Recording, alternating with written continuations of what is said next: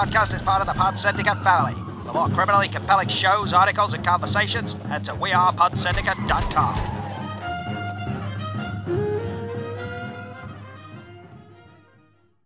Ladies and gentlemen, the beat goes on. KHJ Los Angeles. 3:31 in Los Angeles. This is the Real Dance Steve. I know that it's time, and you're saying it. And you're staying home, and I'm all alone.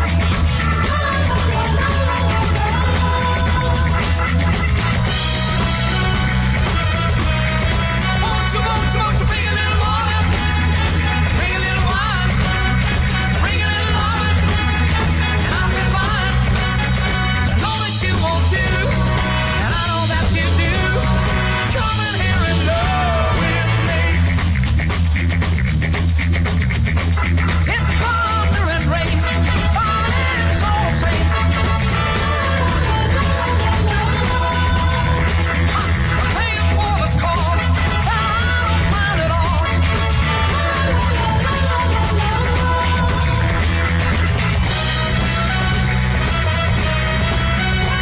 Won't you bring a little water? Bring a little wine. Bring a little love, and I'll be fine. Know that you want to. I know that you do. Come in here and love with me. Good afternoon, good morning, good evening, and welcome to episode 372 of Film Bastards. I am one of your hosts, Matt Foster, and as ever, I am joined by Ian Loring, hello. And what do we have for you guys this week? Well, we have another bumper show. We are bringing you a couple of main reviews, a retrospective review of sorts, as well, and a lot of what we've been watching. I know I've watched shitloads. Usual trailers, tangents, questions, all sorts of bits, news. We'll get to that in a minute, though. So what are our main reviews? We're doing Train to Busan Presents Peninsula, the kind of sequel to Train to Busan of sorts, but they're trying to build there's actual direct sequel. They're trying to build a world for it, aren't they? They're trying to allow it to go other places that don't involve trains. And what else have we got? I keep forgetting what they are.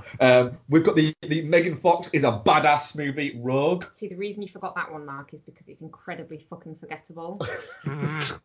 So you can be forgiven for that one. Little sneak hint there into what Rebecca thought of Film of the year, obviously. We're also going to chat Once Upon a Time in Hollywood, aren't we?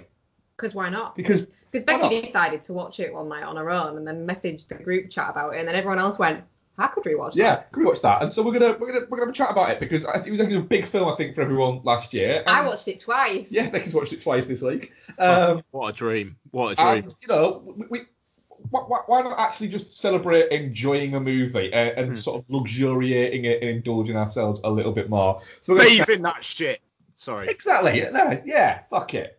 It's been a weird year. Let's fucking just bask in the enjoyment of something. Celebrate the things that make you happy. Exactly. Yeah. I just want to apologise as well, because I'm sure that just spiked then where I said that. I'm going to start talking with the microphone further away from me, because when I edit, my God, do I come in hot. So,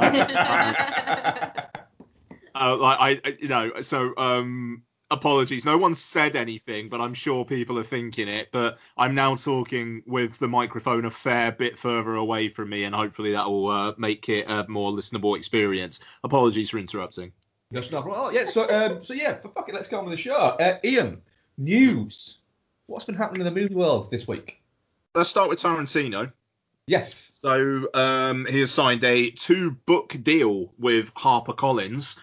Which I think basically means don't expect any fucking films from Tarantino anytime soon.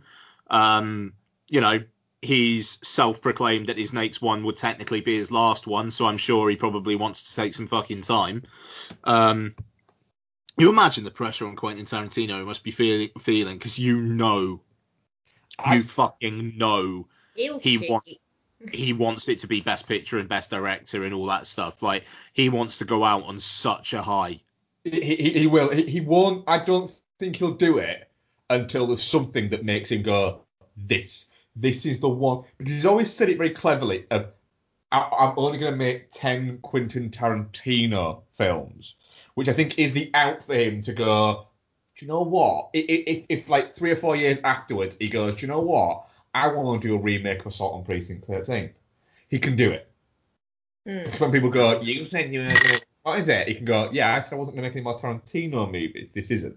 But he also has always said that he wanted to write a book and do that. He's been saying that for about 15 years now. And so he is. He's 2 books. One is going to be a novelization of Once Upon a Time in Hollywood, complete with deleted scenes, which will be fucking amazing.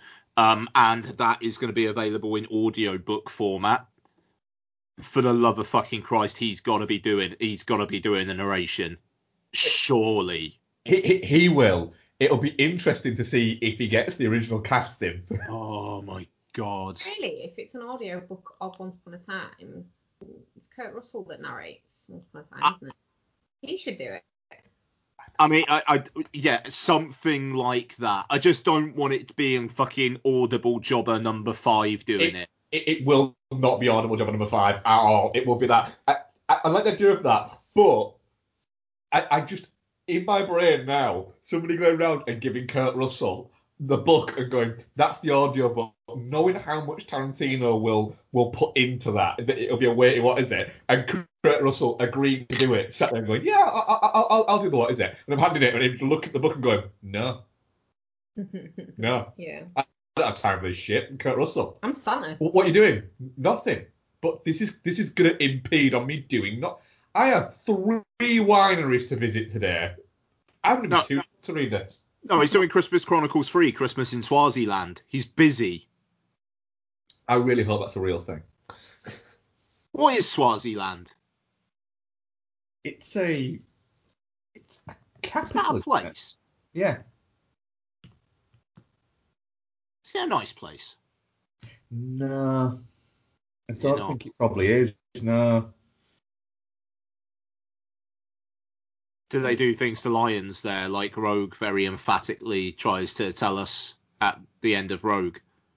It's now Swatini, and it is in the middle of South Africa. Let's just zoom out.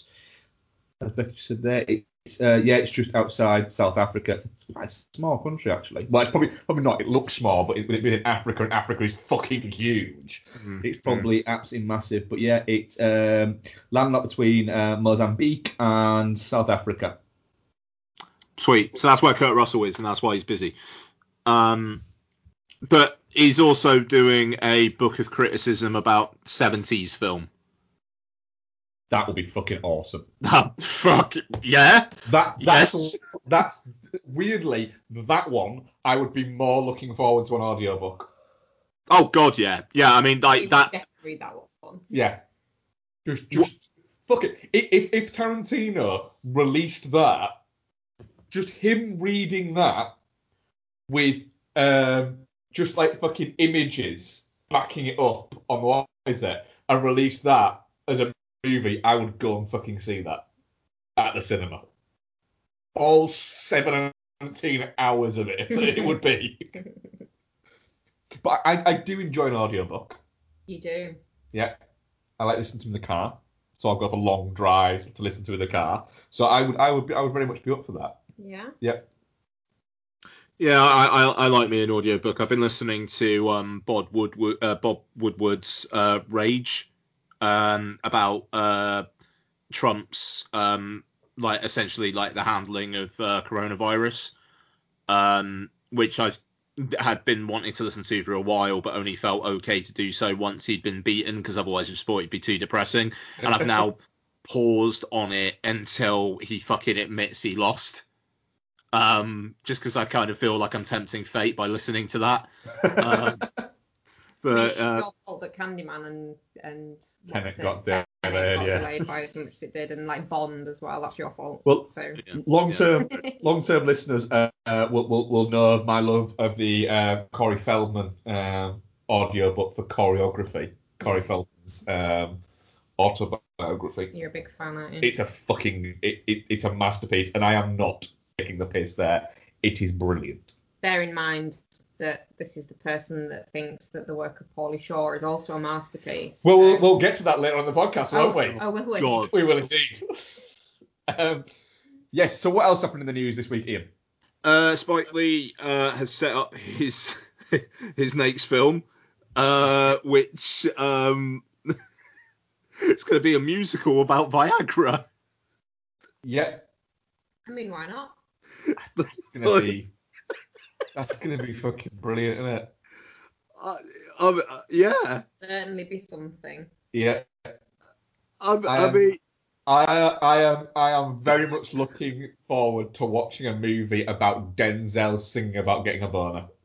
I think it's more about the creation of Viagra, isn't it? I still want to hear Denzel sing about getting a boner. Fair enough.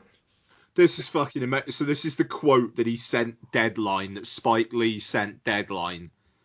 First and foremost, I thank Miss Jacqueline Shelton Lee. I thank my late mother for, as she would say, taking my narrow, rusty behind, dragging, kicking and screaming to the movies when I was a nappy-headed kid growing up in the streets of the People's Republic of Brooklyn. I did not want to see corny people singing and dancing. I instead wanted to play with my friends on the block, stoop ball, stick ball, punch ball, softball, basketball, two-hand touch, tackle football, Coco Livio, Johnny on the Pony, hot peas and butter, crack top, down the sewer, and of course, booties up. All the great New York street games that might be sadly lost forever. My father, Bill Lee, jazz folk bassist composer, hated Hollywood movies henceforth and whatnot. Me being the eldest of 5 children, I became Mommy's movie date. She was a cinephile. Thank you, Lordy, she didn't listen to my ongoing complaints about musicals. So finally, going into my 4th decade as a filmmaker, I will be directing a dancing, all-singing musical Spike Lee joint, and I can't wait. My mom's has been waiting too, and that's the Rodgers and Hammerstein truth roof. And every single word is capitalized. Do you know what though? It's just having Spike Lee with his absolute fucking mojo back. Not just Spike Lee just working because he likes working and that's what Spike Lee does, but having Spike Lee with his absolute mojo back is a fucking wonderful thing. I mean, yeah, just why the fuck not? Yeah, sounds incredible. Sounds incredible. Also, Lynn Ramsey has set up her next film. So her last film being You Were Never Really Here. And she is directing an adaptation of Stephen King's The Girl Who Loved Tom Gordon. Drafting in Stephen King correspondent Becky Foster here. Becky, is this one you've read? It is. I also have the pop-up book of it. Really? Yeah. What's it about? Yes. That was incredibly difficult to find. It's a while since I've read it, so I don't remember the finer details. A girl goes missing in the woods and gets separated from her family, blah, blah, blah. And she's a really big fan of Tom Gordon. And she kind of imagines that he's with her and, like, talking to her and stuff while she's lost.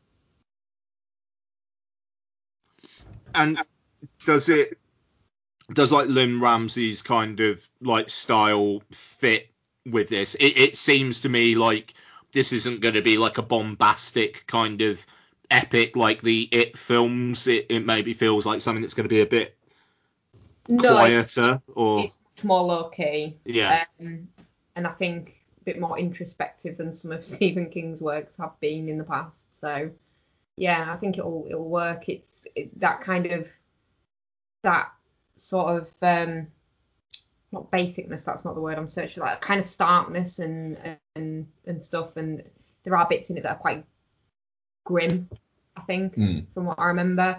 So I think it could work really well. It's a great book. I just can't remember the minutiae of the story, but I really loved it. And the pop-up book's beautiful. Great stuff. So that will probably be hitting us in like 2022, I'd imagine. Yeah, I think so. And like I say, it's only just been announced, and I can't see them getting their ass in gear, getting it cast, shot, edited, and put out for what is it? For 2021. And plus, they'll look at it and go, do you know what, 2022, we need some shit there. Yeah, well, I mean that's it, isn't it? It's weird because you've got such a lot of product that's kind of waiting in the wings, but as soon as cinemas are open, they're going to be flooded with this content because these productions will all have bills to pay, you know. But then obviously there is going to be a little bit of a gap, you know, like not much has been able to shoot. I mean, even though slight tangent, I will say it sounds almost silly, but I've been very, very impressed with how the BBC has handled Strictly. Like, we are very much a Strictly household. It's a big part of Saturday nights for us, and the way that they've been able to organize all that stuff, and you know, it's the vibe doesn't feel any different, even though at the moment the only audience are basically crew. You know, Nicola Adams, who was the first woman to be in a same-sex couple the first person to be in a same-sex couple on Strictly this year, had to pull out because her partner was diagnosed with COVID. But they just picked themselves up and brushed themselves off. And just having that sense of normality has been lovely. And, you know, I think biggest productions like that, like the Batman, like Jurassic Park Dominion, have been able to shoot and whatnot. But I am looking forward to smaller things being able to get going again, you know. And it feels like hopefully in the next few months that kind of stuff will be able to happen. 2021 is going to be really interesting because it kind of feels like there's going to be a lot of really, really fucking big mammoth blockbuster films finally being released, and maybe not so much of the smaller stuff. But you know, we shall see. We shall see. That's it. Yeah, it's going to be an interesting year next year. In the same way as this was interesting, we might see from sort of like April through to December just an absolute fucking flood of stuff. Because there's stuff I think out there that people have just forgot was supposed to fucking come out. Like Jungle Cruise. No one's talking about Jungle Cruise. Not even fucking The Rock is talking about Jungle Cruise, mainly because he's shilling all of his Under Armour stuff and his tequila constantly. But even he seems to. It wouldn't surprise me if someone said, "Oh, Jungle Cruise is out next month." Dwayne, and he goes, "What? Oh, fuck." I don't know. I mean, it's got next summer has got the potential to be the biggest summer in box office history, as long as people are okay to go to the cinema and not be outside socializing. You know, because I mean that's going to be a huge thing. I mean, like next year, summer music festivals are going to be fucking rammed. You know, you're going to have sports tournaments all over the fucking place next summer. And it's like, how do cinemas actually compete with that? That's going to be an interesting aspect of things, I think. But, you know, we shall see. And, yeah, the one film I keep on thinking, shit, I really wish I could get to see that because I'm so intrigued by it. Spiral. I want to fucking see what Chris Rock is doing in the Saw universe. Very, very, very badly. I think it's like March, isn't it? That comes out now. Yeah, it's something like that. I think. Yeah, I don't know. I mean, it's so interesting because I mean, like Lionsgate had Antebellum, which in the end of the day, just kind of like they just fucked off out on VOD because they knew that they didn't really have anything there. Whereas Spiral, they have saved it. They have said we're not going to fucking release it yet, and it just kind of makes me think, shit, are we going to have something quite interesting here? You know.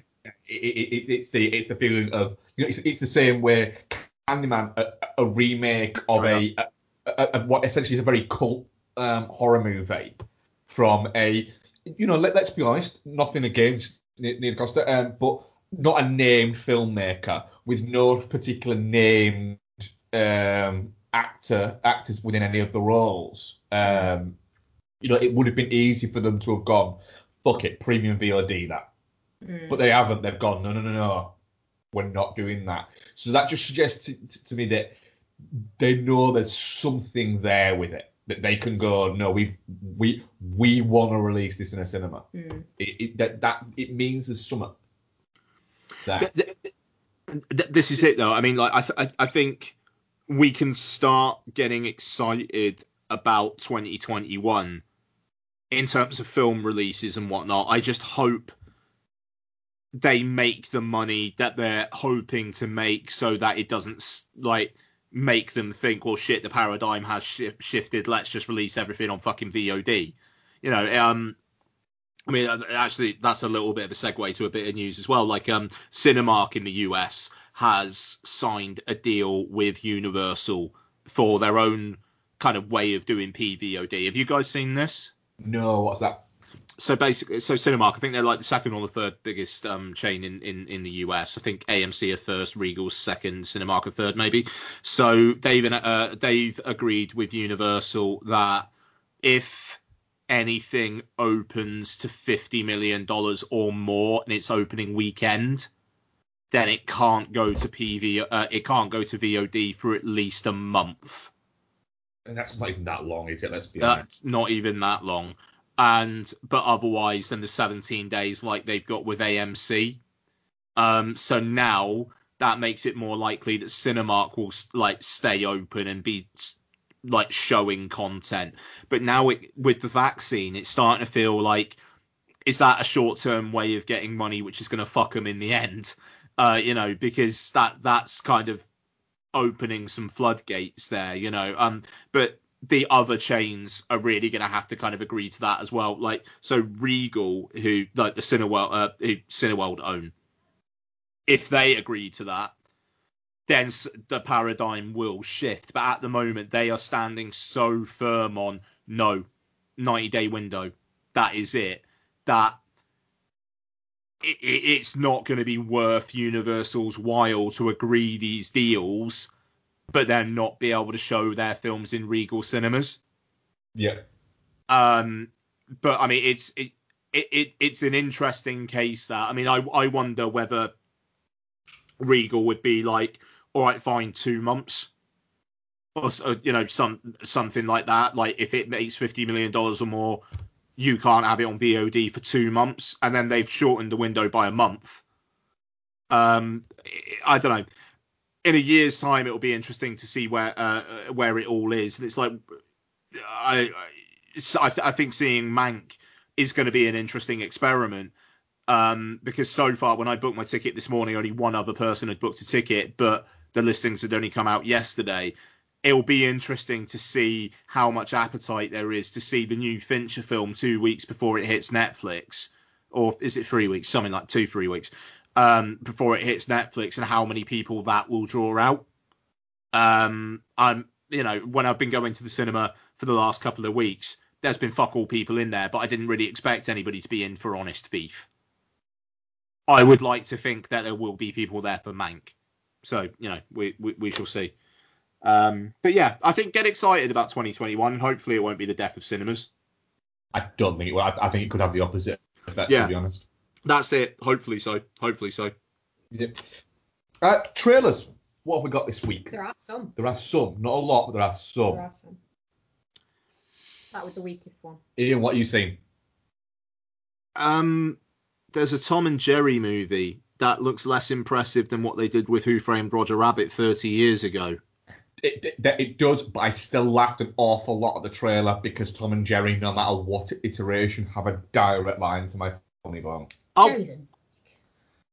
Jerry's a dick, yeah. Jerry's a dick. He's a prick.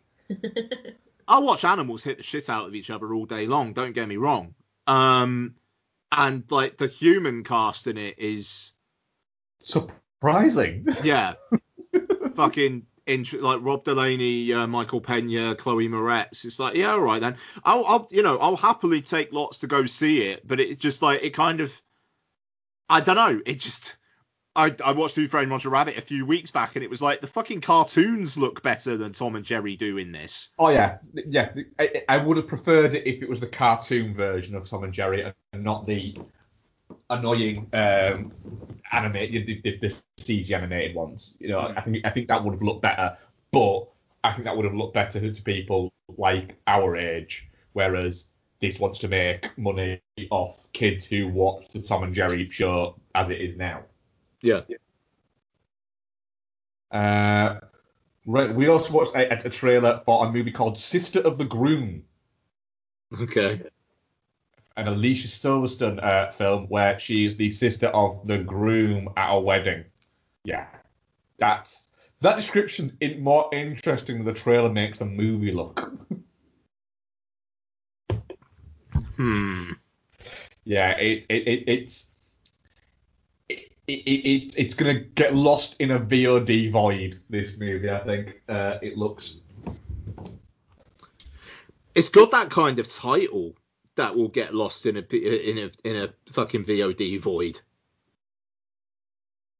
Yeah, it looks like a nothing movie. You know when you get the thing where people say, "How was this movie made?" With this one, there is a little bit like a, "How was this movie made?" It just looks kind of crap, doesn't it? It does, yeah. Yeah. And then there's the absolutely fantastic looking, but just like it's not gonna be a good time. Like it looks brilliant, but I'm watching it going, I don't know if I've got I'm going to watch it, but it feels like a tiring movie to watch. Yeah. What, Pieces of Woman? Pardon? Yes. Yeah. It's just a movie where you go, I'm just gonna be emotionally fucking drained by that. Yeah. When does it? It's a Netflix one, is it? It was in December and then Netflix on the 7th of January. Yeah, it'll be interesting. And again, that kind of feels like one that may well actually get a cinematic release over here as well. And I don't know whether I want to go out and watch this. It just looks really fucking depressing. I can see your point in that. Do you want it? As much as we big up the cinema experience, do you want to be watching that in a cinema? It just feels a little bit like I think for my mental well-being, I might be more comfortable watching that at home. I think they might be benefited by watching it in the more intimate setting of watching it in your home anyway. Possibly, yeah. Possibly. In saying that, though, if it isn't the cinema, I probably will end up still going to see it in the cinema. I mean, yeah. Because that's where we will live once it reopens. Because, yeah, the cinema will basically feel like, if that. But yeah, I probably will end up going to see this at the cinema if the option is there. But yeah, it does look like it's going to be. I have a feeling this is the one that I've been talking about, where someone's going to come slightly out of left field and just clean up at the awards. Could be. Yeah, Vanessa Kirby's getting some pretty fucking good buzz, and it's interesting. This is the kind of like the smaller film that would usually struggle with that, but it is a little bit, well, who else is going to get nominated? Because Frances McDormand's going to get nominated for Nomadland, but she's already got two. Yeah. And with Best Actress, they do like celebrating the bright young thing. You know, it's Emma Stone, Brie Larson, and whatnot. That, you know, actors don't tend to get celebrated in their youth, but for some reason, they do like celebrating young, beautiful actresses. So Vanessa Kirby could well be onto a winner there. I do think as well this could be the movie that gets my prediction out there that Shia LaBeouf will win an Academy Award before he's 40. So supporting actor, it'll be interesting though, because supporting actor, you're going to have all the Trial of the Chicago 7 guys. And I don't know what they're going to be campaigning Chadwick Boseman for Ma Rainey, because the early word from that is basically he is going to win a posthumous Oscar. He would have been a strong contender if he hadn't have died, but the fact he's passed away, you know, Yeah, I don't know. It'll be interesting. But it's the kind of thing that Shia LaBeouf needs. He needs to be in a big Oscar-y film to get in the minds of Oscar voters again. Yeah, because the thing is, he's quietly been brilliant in things for a good few years now. Yeah. And like you say, it just seems like this might be the stepping stone to the next one that gets me. But I've just got a little bit of a feeling.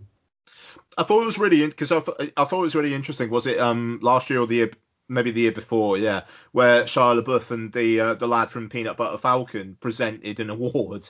Yeah. Yeah. So yeah, what that this year? Maybe that was this year. It was this year. Because Peanut Butter Falcon was like the most successful independent film of last year it was last year at the US box office, so it would have been this year that. Yeah. And I mean, originally deserved because Peanut Butter Falcon's fucking fantastic film. Absolutely. Yeah. So I mean, that's the thing. Like, he's obviously still in that consciousness. But yeah, I could see him getting a nomination for this. Yeah, I suppose it depends on how large his part is. That's it.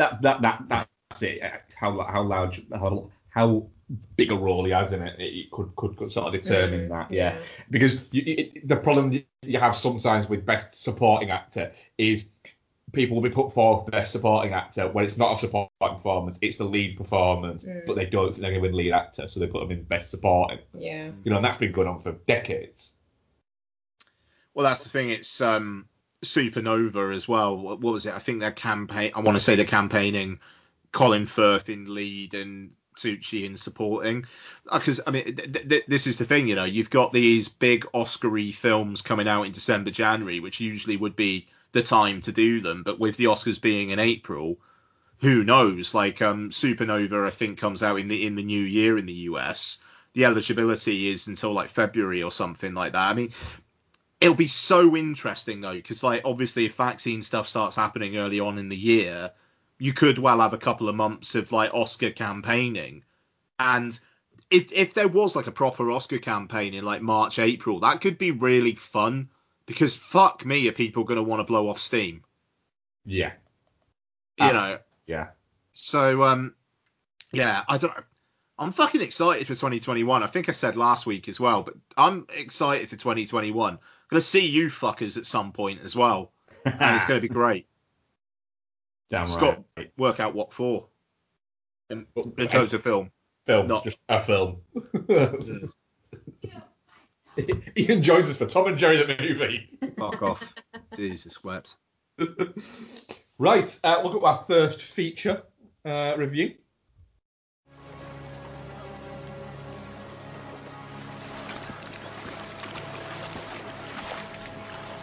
We need to rest. We need a break. Please, we need a break. Come on. We need to rest. I can't do it. Take my hand. You don't know what we've been through. There could be anything. Get in the water. I'm getting in the water. If you don't get in the water, you're going to die.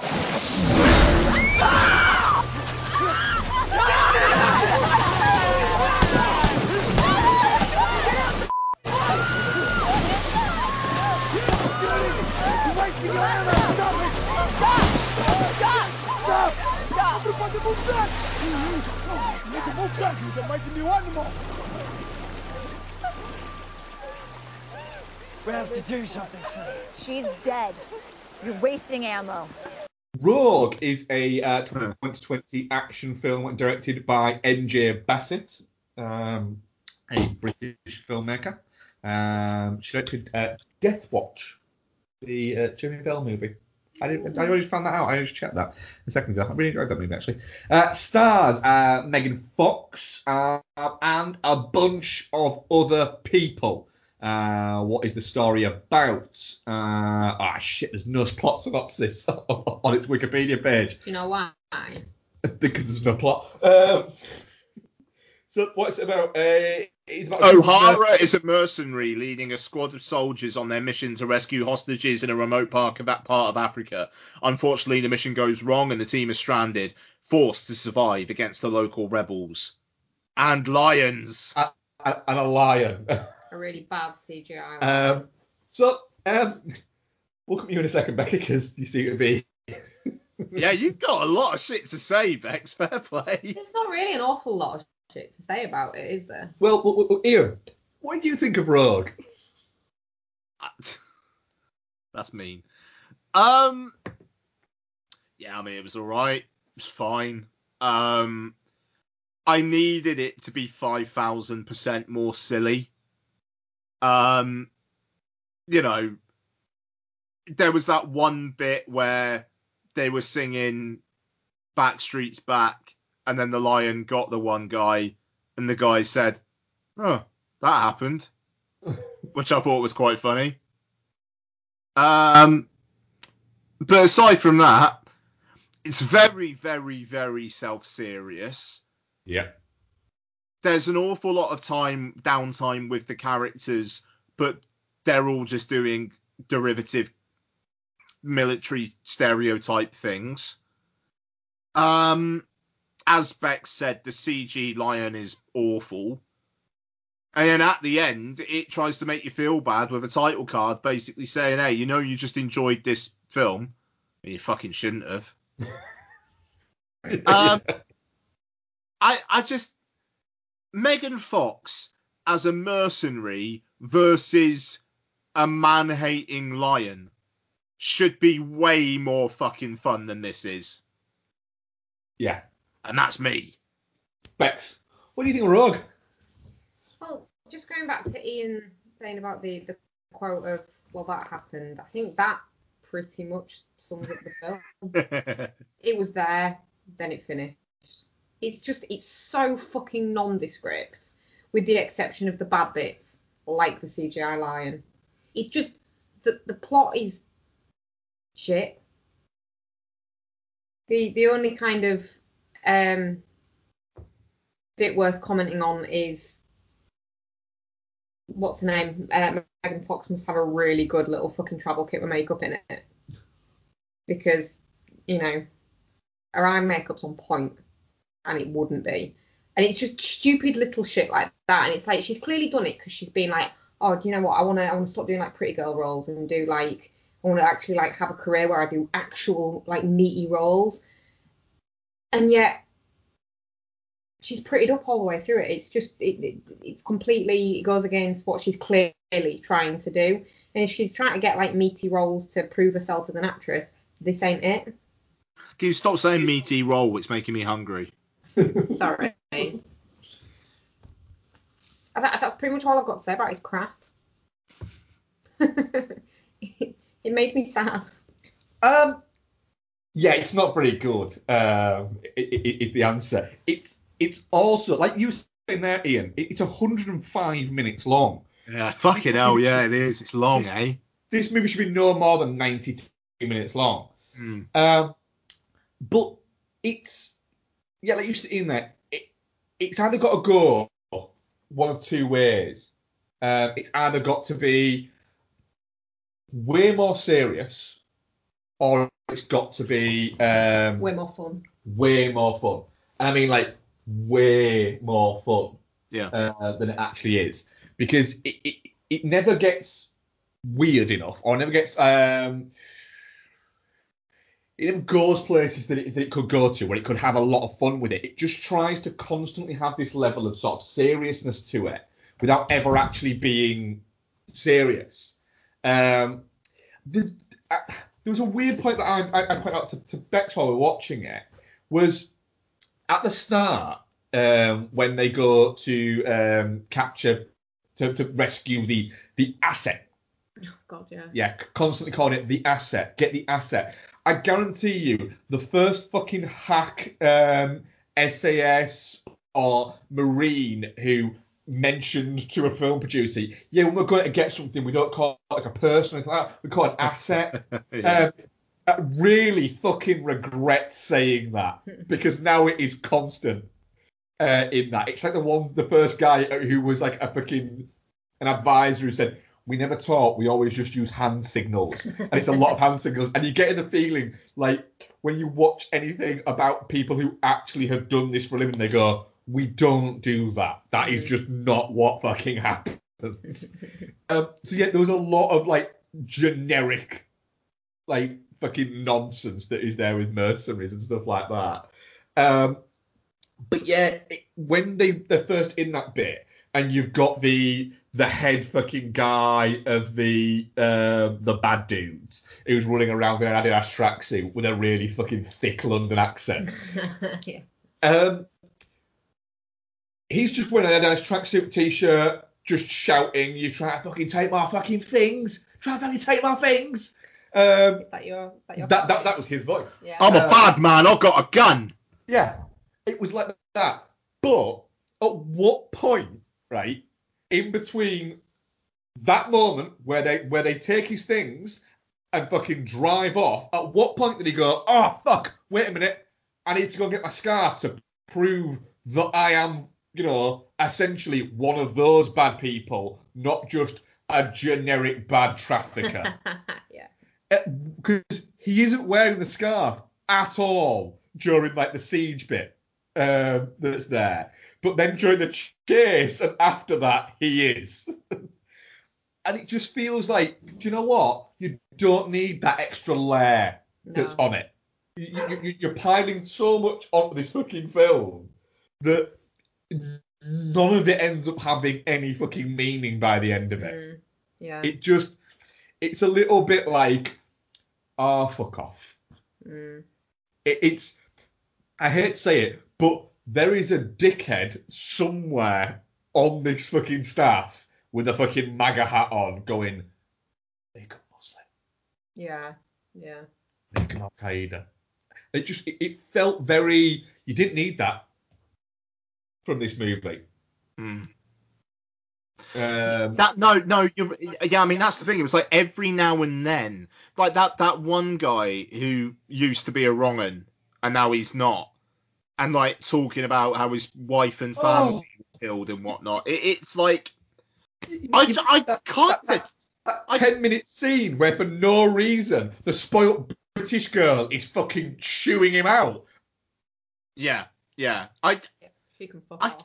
I kind of just want to see CG lions like eat people. I want Deep Blue Sea free. Yeah. And I got Born free. That is exactly it. It was that scene. I kept turning at Bex and going, why is this scene so long? She's chewing out this poor guy about the fact he actually helped save you, and now you're having a go at him because he used to be one of them. People can change, Mini Karen. And it's like, oh, fuck off. And fucking hell. And then it's not anything about any army shit or trafficking shit. It's about lion breeding. But it's not even about that. It's not about anything. It's not about it. It literally is. It's a hodgepodge of just things that somebody's annoyed about, but literally the most fucking basic, not even read the 140 character tweet about it, has just looked at it and gone, "Oh yeah, lions. I fucking don't like that." Yeah, someone's seen that one advert that's on in Cineworld before the films start and gone, no. Yeah, literally that. It's not very good. And that one fucking trailer about a lion breeding and hunting before films in Cineworld has more emotion in it this entire film. Yeah, it's not very good. It's. And the thing is, I don't mind Megan Fox. I don't mind Megan Fox. I want to see her do something really good, but I mean, you spent the entire movie slagging her off. Because she was shit in it. You literally said that no woman in the world wants to be friends with Megan Fox. Well, you wouldn't, would you? She'd steal your man. But still. Yeah, if we don't want to be friends with her, doesn't mean we don't want to be her. It's not very good. I don't like doing this because I was actually kind of looking forward to this, but I expected it to be more fun than this. It's shit. Yeah, shit. I mean, Yeah, I mean, it's a 2 out of 5. That's shit. I was kind of thinking, would I go 2.5 touching? I don't think so. Yeah, it is shit. No, I'm not like, I'm not aggressively so. Like, Becky seems to have been actively annoyed by it, which is making it makes me laugh. Sorry. It's because I like Megan Fox, and yeah, she has been badly treated by like Hollywood and stuff, and people do shit on her because she's pretty, and women don't like other pretty women generally because it makes us feel threatened. So people are horrible about her, and I want her to do something really good, and this just isn't it. Can I ask a question? This is a genuine, a serious question, right? About the whole Megan Fox, and you are right, people have been shitting on her because she is unobjectively very attractive. Oh, I got sexually harassed in Hollywood. Yeah, but what do you expect looking like that? That's not right. Go on. Now, but she has peers around her that are also very attractive that didn't get the shit that was piled upon. What is it? It don't always seems to. I might be talking complete bollocks here, but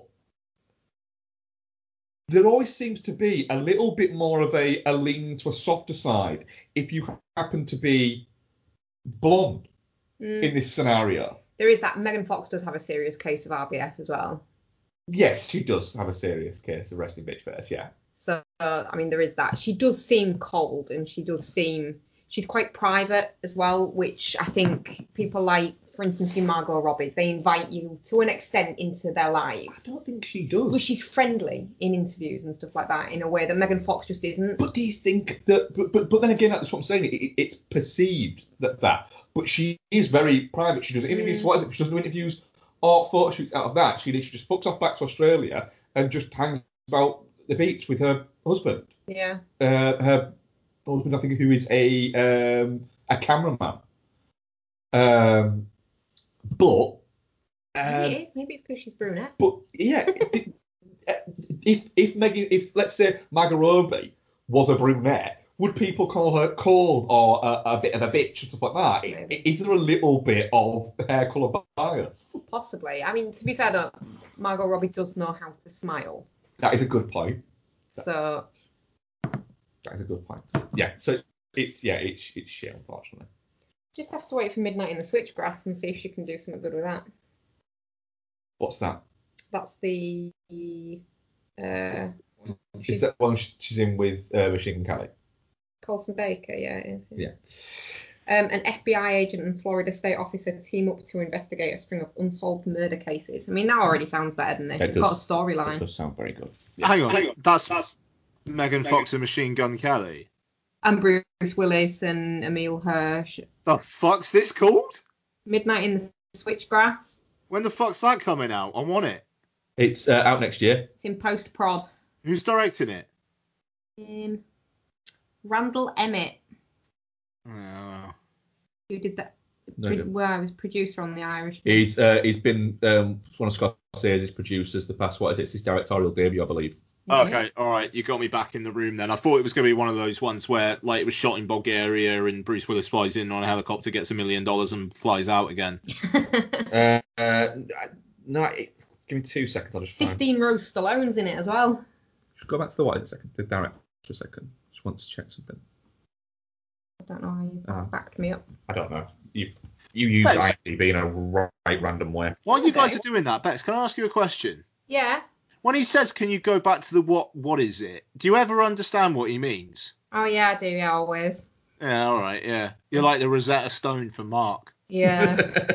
Unfortunately, yeah. It's got its own little special language. You've got to get on board or just be lost. Yeah. I mean, this is a hell of a producing fucking credits this man's got. So in the past few years, he was a producer on Silence. I'm just going to do like some greatest hits here. Yeah. This is like say like just in the past, let's go the past sort of 5 years. Mississippi Grind, Everest, Heist, Silence, Gotti, Escape Plan 2, Mile 22, Speed Kills, Escape Plan 3, The Irishman, and War with Grandpa. Oh, weird mix. So yeah, it is a weird mix. But yeah, it's directorial debut. That sounds like it could be quite interesting. I mean, all right. What the fuck? Is it like he's got something on De Niro? Just go through those last few ones. A few of those were De Niro movies, because Heist is the De Niro movie. So yeah, because that's what I'm thinking, right? So like Heist, Irishman, War with Grandpa, whatever. What are the ones he didn't do with De Niro? Oh, he was also a producer on End of Watch and Film Bastard's favourite, Alex Cross. Fucking hell! What production company does he have? Like, because I bet we know the logo. I'm gonna have a look now. I'm gonna have to have a look because let's deep dive this shit. Yeah, let's do it. Let's fucking What's go. What's his name? Randall Emmett. Yeah. End of Watch. Right, let's see if we can find him. Producer.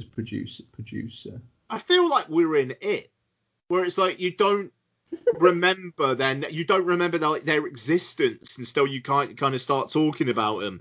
And now we've said the name Randall Emmett and conjured it into being. He's Randall revealed. Emmett, he's a chairman and co-founder of production company Emmett, Furler and Oasis Films. So what the fuck? Why don't I recognise? God, he's only 49. In 1995, Emmett began his Hollywood career as personal assistant to Mark Wahlberg. Fucking hell, good for him. I mean, EFO. Right. God damn, look at this shit. I do not recognise that logo. But fuck me, he's done so much. He's got so many credits. Yeah. But a lot of these are De Niro. Yeah, but like the proper fucking the dregs. The direct De Niro ones. The ones that only people like me have seen. Heist actually is good though. Yeah. Yeah, I really enjoyed Heist. Crossfire not so. Oh, he's a producer on Boss Level. Yeah. I'm looking forward to Boss Level. Hey guys, Noel here. I just wanted to interrupt this movie podcast to tell you about another movie podcast you might want to add to your list. Every week, the newly rebooted Film Ramp podcast brings you a couple of casual reviews of whatever I've been watching and a little bit of chat about our beloved world of cinema. Sometimes new films, sometimes old films, very often both, but always just a little outside of the bigger mainstream release schedule. And in each episode, I also break down one item from the film news pages to offer my own thoughts and opinions in a section called Listen Up Hollywood. So, if you fancy a new, light and breezy film podcast on your listening schedule, why not give the all-new Film Ramp podcast a go? Just visit wearepodsyndicate.com or search the Film Ramp podcast on your favourite podcast app or provider. Come on, everybody sing it.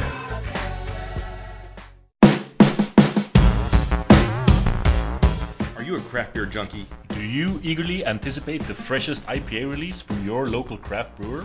Do you check in every beer you've ever had on Untapped? Do you know the difference between a Belgian triple and a Berliner Weisse?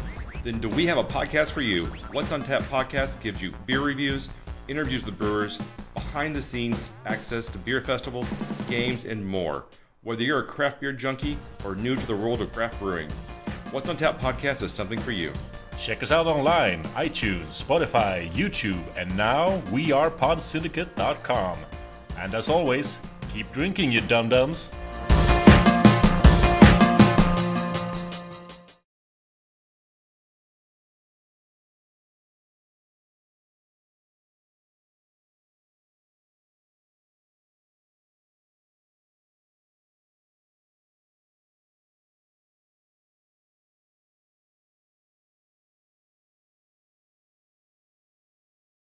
I feel like we've uncovered some sort of conspiracy. I think we have, like the first people who realised that, what's his name, the editor of the Coen Brothers films wasn't actually real. Yeah. This guy ain't real. He's a collection of people. Right, so we're going to talk about Peninsula, but before we do that, just for context, I only watched Train to Busan literally just before we watched Peninsula, didn't we? Oh, that's interesting. You'd not seen it before? I had not seen Train to Busan. Becky had seen it 4 times. and I'd not watched it. Becky also kept on just literally reacting to things that were happening in Train to Busan as if she hadn't seen it. I actively try to forget stuff that I'm going to rewatch. So very quickly, my thoughts on Train to Busan. It's good. It's entertaining. It is. It gets you involved in it. I think the social things it's trying to say about how selfish people have become and how people are only interested in what directly affects them is fine, but it bangs you over the head with it way too much. Like the majority of Korean films, it does not know when to fucking end. And it should have ended a good 20 minutes before it did, and it would have made it a much, much better movie. That ending, though. What? How fucking tense is that ending? The ending's... They're going to get fucking shot, aren't they? The ending's very tense, but you could have had that without having all of the, essentially, that bit after they get off the train, and then they have to try and get on another train again, and what is it? That it doesn't... Yeah, you could have probably skipped that. You don't need that. It was a bit like, oh, we've already seen all this. Oh, great, this guy's back. Brilliant, fantastic. It was a little bit like that for me. I was getting a little bit wary of it. And my God, there is literally two things that are like fucking nails down a chalkboard for me. Before you go into them, because I think it will be relevant, What? Would you rather listen to that child sing or they both get shot in the head? Both get shot in the head. Yeah. Thought so. Yeah, it is children screaming goes straight through me, and then closely followed by children singing. Right? I'm not surprised he didn't go to recital. I wouldn't go to recital because the sound of children singing is a horrendous thing. Nobody enjoys these things at all. Right? That's fine. She could get another guilt week. It's fine. That's it. So. I mean, she already has two. Yeah, well, she can have fucking three, can't she? I don't think she can play three at the same time. Well, let's see in the next movie. I mean, it doesn't follow on, does it? Train to Busan presents the Wii games. The Wii games. Yeah. So Peninsula is a sequel that is kind of making more of like an anthology thing, I think, with it. It's set in the same world. Set in the same universe, but it's not the same characters. Yeah. So it is it directed by the same dude? Yeah, I believe so. Yes. Yeon Sang-ho and stars Gyang Dong-won, Lee Jung-hun, Lee Rae, and Kwon Hae-young. For me, I think I did all right with that. Yeah, you did all right. That we might have a Korean listener who is listening to it going, oh my God, what did you just say? I think you probably offended someone. But that's better than me pronouncing most normal names. Well, I mean, to be fair, Digimon Honsune's put a blood curse on you, so, you know, this was probably better. I am fine with that. I respect his right to do that. and with good cause. So it's set 4 years after, where the Korean Peninsula essentially has become off limits. It's basically cordoned off. Yeah, it's basically cordoned off. It's basically become New York in Escape from New York. Yeah. But without it being a prison. We join, I think, probably not at the 4 years point, is it? Quite yet. At the start of it, it's still right at the start of what's happening, where we meet our they're rescuing refugees and taking them to other countries. Yeah, the rescuing refugees taken to other countries. You have a soldier with his sister, his nephew, and her husband. Gets them onto one of these boats, and what have you? The sister and the nephew get eaten by a zombie-infected dude, and then it flashes to 4 years later. He has essentially been used as like a fighter, essentially like underground boxing, it would assume, or something like that, by gangsters in Hong Kong, who then offer them the chance to go back to the peninsula to get a truck that's filled with $20 million. It's worth mentioning as well that after the incident with the infected on the boat that killed his sister and nephew, they stopped rescuing refugees and just left them there. Yes. Yeah. That was the trigger point. And so they go back, but what you have a rogue military group has taken over, and other bits that we'll get into as we go. Becky, coming you on this one first. What did you think to Peninsula? Because you were a big fan of Train to Busan, weren't you? Yeah, it's very good. Do you know what? I was really, really excited for this because I like Train to Busan as much, and this looked like Train to Busan. Can I ask a real quick question? Yeah. Had you read much about the word on it before going in? No. Okay, cool. Go ahead. Why? What was the word on it? I'm intrigued, and I'm not trying to trick you or anything. I'm really intrigued now to see what you thought. It feels like you're trying to trick me. No, I'm not. Yeah, so basically from the trailer it looked like they'd taken the kind of the general vibe of Train to Busan and then just kind of given it loads of E numbers and sent it out on its way. So yeah, I mean, zombie movies, fucking love zombie movies, so I was down with that. I thought it was really, really good. For me, it's not as good as Train to Busan. I think the juxtaposition in Train to Busan of the fairly normal people on a normal day that goes wrong and the pacing of them versus the super fast zombies it makes it tenser and it makes it more scary, and it's there's more with the zombies, whereas the bad guys in this aren't really the zombies, it's more this military group. So I think from that point of view, Train to Busan is scarier for me because that could happen, whereas this doesn't feel like it could happen. I think zombies could be real. At some point, some fucking laboratory is going to accidentally release something and... All right, you will. Fucking hell, Bex. Well, it is, and then we're going to all have to get our machetes and just, like, make the best of it. So, yeah, but it's a lot of fun. It's much more actiony than the first one. That girl with her driving is an absolute fucking badass. I want to be able to drive like that. I'm going to train. She's got some good drift action going on. She does, yes. Yeah, it's really good fun. The story is not as deep as Train to Busan, and it doesn't go as much into the kind of people-y kind of elements of it, but it's still a good enough storyline to carry the action along. So yeah, I really, really enjoyed it, to be honest. Ian, what do you think to Train to Busan Peninsula? Yeah, no, I mean, like, so the reason why I was asking is because, like, it kind of felt like when the first one came out, it was like everyone's favorite genre film of that year, and I watched it and was just like, yeah, it was fine, you know. But now the reaction to this one has generally been, oh fucking hell, it wasn't really a patch on the first one, blah blah blah blah. So I like that. I think you enjoyed it in the way that it was meant to be intended there, Bex. You know, it feels like this is one where it's kind of just meant to be a fun action horror as opposed to a horror thriller.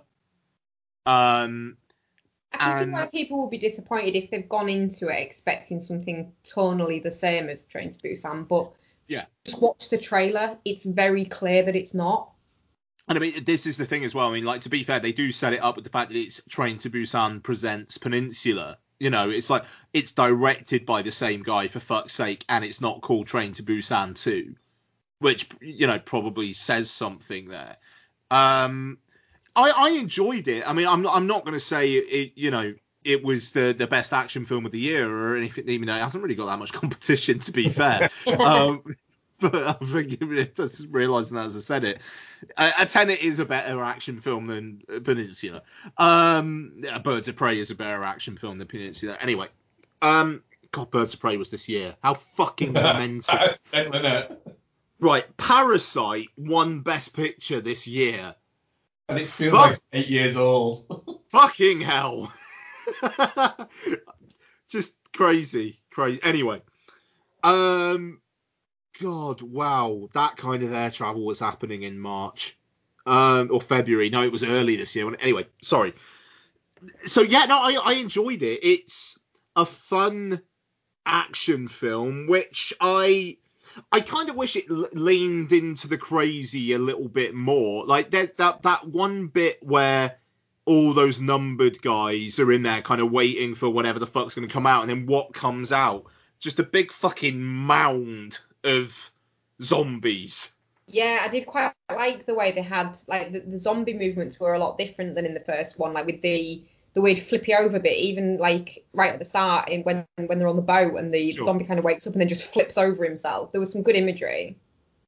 Yeah, no, yeah, quite. I mean, I thought it was very visceral, but just like that was so like gnarly, and it felt a little bit World War Z-y, you know, the kind of like the anthill kind of way of the zombies there, and I liked that, you know. I mean, like the characters are fairly derivative, and you know, it's kind of weird how the zombies are almost in the background for so much of the film, but you know, for a pure genre pick, I had a lot of fun with it. I think, though, it's interesting though, because it seems like a lot of people who loved Train to Busan weren't really on board with this, and yet there you are, Bex. You've seen Train to Busan 4 times and you had a really good time with it. So, like you say, I think it's probably you get out of it what you bring into it. But yeah, no, good. Yeah. Mark, what do you think? I was just gonna say I have yet to meet a zombie film that I don't like, so I am easy pickings for this film. It's not a bad thing. I really liked Train to Busan Presents Peninsula. Would you say, Mark, prefer it to Train to Busan? Yes. I think I did. To say, and sorry, yeah, I'll just say I think I like this more than the first one. Sorry, Mark. Yeah. The reason why is I think this better encapsulates what it's trying to do than Train to Busan. What? Really? Yeah, I think Train to Busan. The problem with Train to Busan is it's so heavily trying to push its message onto you that about 45 minutes into it, you're going, we get it. Now try and go back to being tense and fun. Whereas Peninsula is basically going, less of a message, more of if John Carpenter directed a Mad Max movie. Yeah, cool. Yeah. And you know what? If you say to me, oh, there's this movie and it's basically, it's like if John Carpenter directed a Mad Max movie. Oh, really? Well, fucking sign me the fuck up. Yeah, the girl in the car, absolute fucking just great. I don't care about the lack of physics in it. That's not what I'm there for. I actually read somebody complaining about the physics of that car, and it's like, say, I'm sorry, but zombies, fucking zombies. The physics don't matter. Zombies. You pick a fucking lane. Oh, the little one with a fucking remote control cars as well. That was cool. They were fun and they were cool. And then also as well, what I will say is Kang Dong-woo. Fucking hell, that guy could be a fucking megastar. Which one's he? He's the lead, main guy. Yeah, the lead guy. He was in terms of the more kind of weighty, sort of dramatic bits, less so, but the action bits. Oh yeah, it's very. He was fucking brilliant in that. The mum was good in it. She was fantastic, yeah. And again, same with the action bits. But if the guys who are doing John Wick 4, I'm not looking at this movie and going, get him in the fucking movie, because him as the super fucking soldier when he gets out and he's unleashed on things was just, I could have watched an entire fucking movie of that. He was absolutely just engaging, and same for her as well, just engaging to watch of fucking hell, this guy looks like an absolute fucking badass. That bit that you get with him where he's in the compound bit and they both burst in and she goes up to him, you've got 2 minutes, we need to go soon, and he fucking runs off to save his brother-in-law that he doesn't even like. That whole bit there, it's like, this guy's fucking great. This guy is fucking charismatic as fuck at doing what he's doing there. Well, what I was going to say there was, I think it's very difficult sometimes for charisma to come across when you're watching a film that isn't in the language that you speak. The fact that it does for what I would say probably the three main characters, which are the mum, the eldest daughter, and The bad him. No, the main dude. Him, the eldest daughter, and the mum. Is I think testament to how good they actually are in this. Yeah, but the bit where at the end, remember guys, we all spoilers it all the time, where the mum's about to kill herself for no apparent reason. Actually, that doesn't make sense at all. But let's gloss over that. And he turns around to the little girl and goes, "I'm gonna get your mum." I was watching it going, "Yeah, I bet you fucking will, because I bet you fucking can." What I don't get is why, when she turns round and says, "That favour you owe me, my children, don't let anything happen to them," and he picks the kid up, which, by the way, is fucking brilliant. The way he's fucking running, just holding that fucking kid, was like, this is fucking brilliant. The world building, Mark, we get it. You want to suck him off, all right? would. The set design is fantastic, but at that point he just said, "I can carry you." Yeah, that's the little sister, the bigger sister, she could carry her. I'll carry you. It's fine. We'll be good. Give you a piggyback. Yeah, we'll go. And then when these kids are going to bed, we're going to fuck. I mean, they so are. Oh, yeah. Trains of Busan 3, Peninsula Part 2 is just going to be they are together because they fucked. Yeah. Without fucking question. Train to Busan presents Penis in Her. Yeah. just call on. Yeah, they fucked. Yeah, it's fucking great. It's too long again because Korean movies and being too long. But yeah. I actually don't think this one feels too long in the same way. The ending kind of... It lingers a little bit too much on things. Yeah. A little bit. But yeah, it's like we didn't need that other bad guy to come back again. Oh, God. Oh, the fucking, like, the skinny captain guy. Yeah. Or whatever he was. Again, I was looking at it going, I don't get why they still see him as being in charge. Even though I did quite like the whole ending with him where it's like he drives the fucking truck into the ship or whatever, and it's like, "Here's your money. Who are you? You're not the guy." "Oh yeah, what?" Bang bang, just like fucking dead. The thing is, they're gonna kill him as well. I don't know. I just thought it was funny. It's like, you're not the guy we were expecting. Like, they weren't just going to kill the guy they were expecting as well. It's I don't know. It just made me laugh. But then the fact that it's like, and then they all get fucking offed anyway. It's yeah. I don't know. I just like that was a fun ending. And again, it's exactly what you expect it to be. I mean, I half expected someone to fucking like get killed and for them to say like choke on them like Rhodes in Day of the Dead. Yeah. Like I was expecting it to do that. It's a fun film. It's a fun film.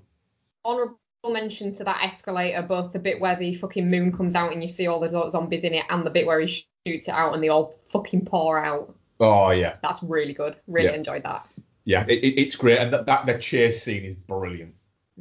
Yeah, it is very, very good. Yeah. It's Fast zombies. I don't think there's much that's more scary than that. Yeah. Apart from home invaders. The thing of him going past where you've got the overpass has been shot down, and he knows all those zombies are in there, and he goes, and he says pull across to that. Yeah. And it's like you go, oh, nice. He just calmly shoots. Like it's not like he fucking sprays it with bullets either, is it? It's like shot.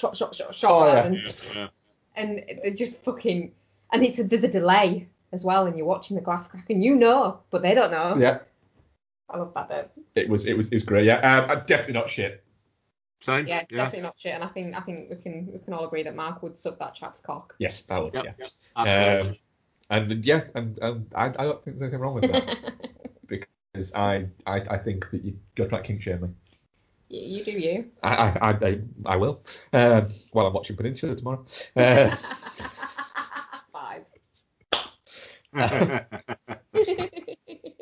Definitely not shit. 33%.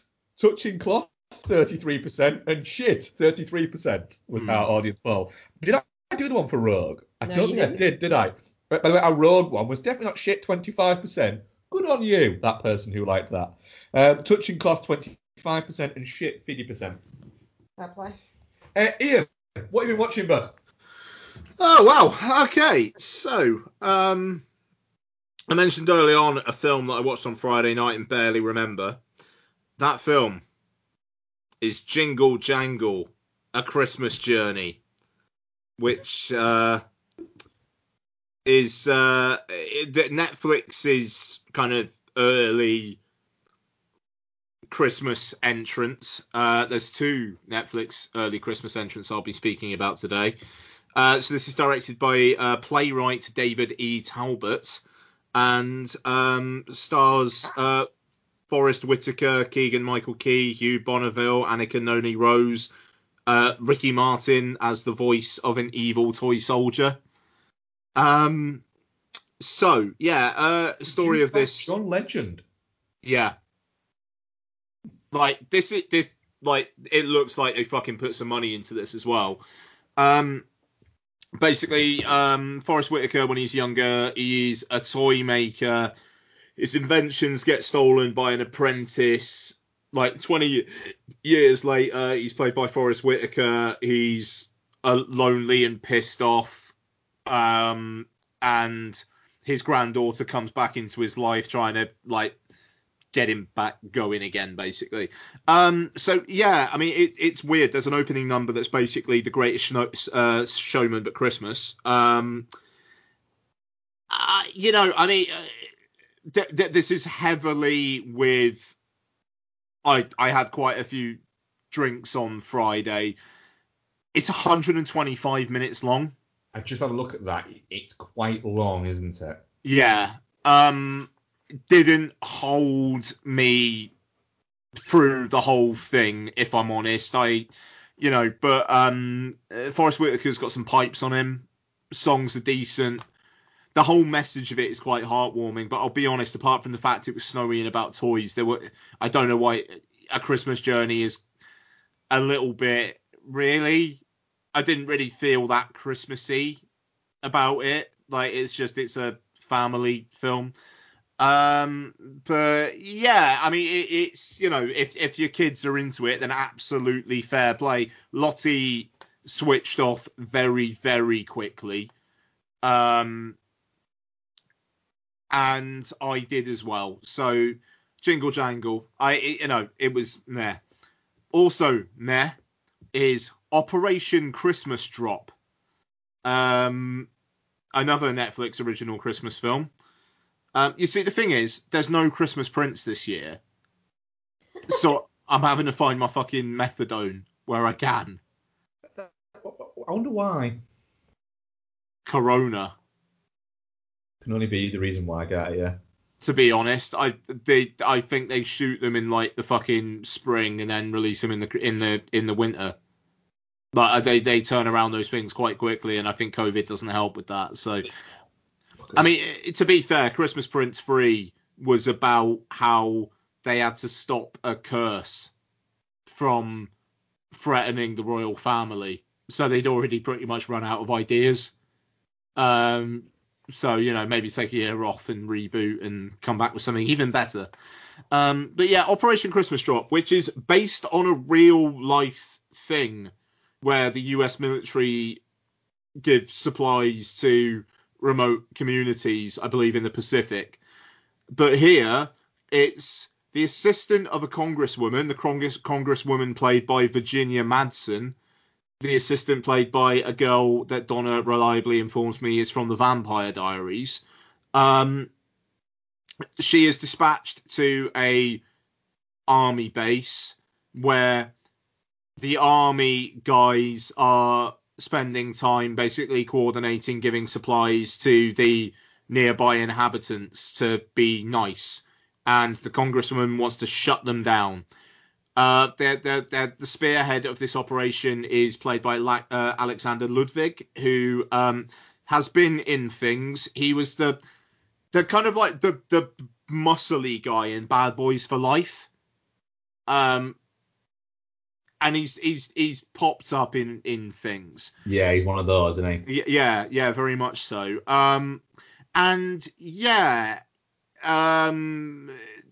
Basically 20 minutes in, the congresswoman's assistant has already decided this is fucking brilliant. So then the next 45 minutes or so is her and Alexander Ludwig He's having... the guy from Vikings, isn't he? Sure. He's the lead in Vikings. Sure. They have a lot of fun together, doing lots of Christmassy things. And then the Congresswoman comes, and she's like, this is a waste of money, this is a waste of resource, I'm shutting you down.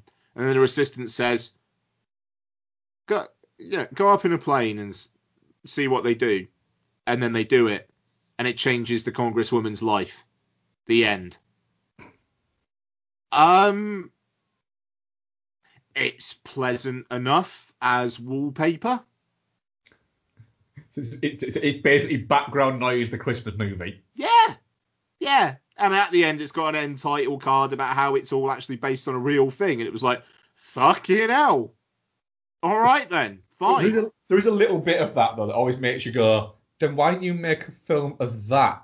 I mean, the thing is, they've done it because Netflix gave them money to make a romantic comedy. Also, like, kind of telling this story. I imagine, like, the people who wrote it and whatnot wanted to tell its story, and that's absolutely fair enough, you know. It's completely inoffensive. It's like 90 minutes long, and it's a certificate you know, so it's, yeah, like I say, my search for my Christmas Prince methadone continues. Well, in a couple of weeks, I think you might find it. Oh, Christmas Chronicles 2 for my fucking... Let's go. Right. I also watched one of cinema's greatest achievements. What a film. Go on. What a film. And I think it's the last one I've got to talk about this week. And my God, guys. Let me tell you about a little film called The Holiday. I can't believe this is the first time you've seen this. Never seen Nancy Meyers' The Holiday before. And for those who have not been following me on Twitter, I'm not joking. I fucking loved The Holiday. I fucking loved it. Is it pandering to me with Eli Wallach and Jack Black talking about filmy stuff? Yes. Was I charmed? Yes. Did I have a vocal reaction where it turns out that Jude Law is not a cheaty, philandery kind of guy? Yes. I literally, when it was revealed, spoiler alert for The Holiday, that he's actually a single dad with 2 kids, I did the DiCaprio at Once Upon a Time in Hollywood. I pointed at the screen and I just went, oh shit! And Donna just looked around at me and burst out laughing and went, yeah, I know.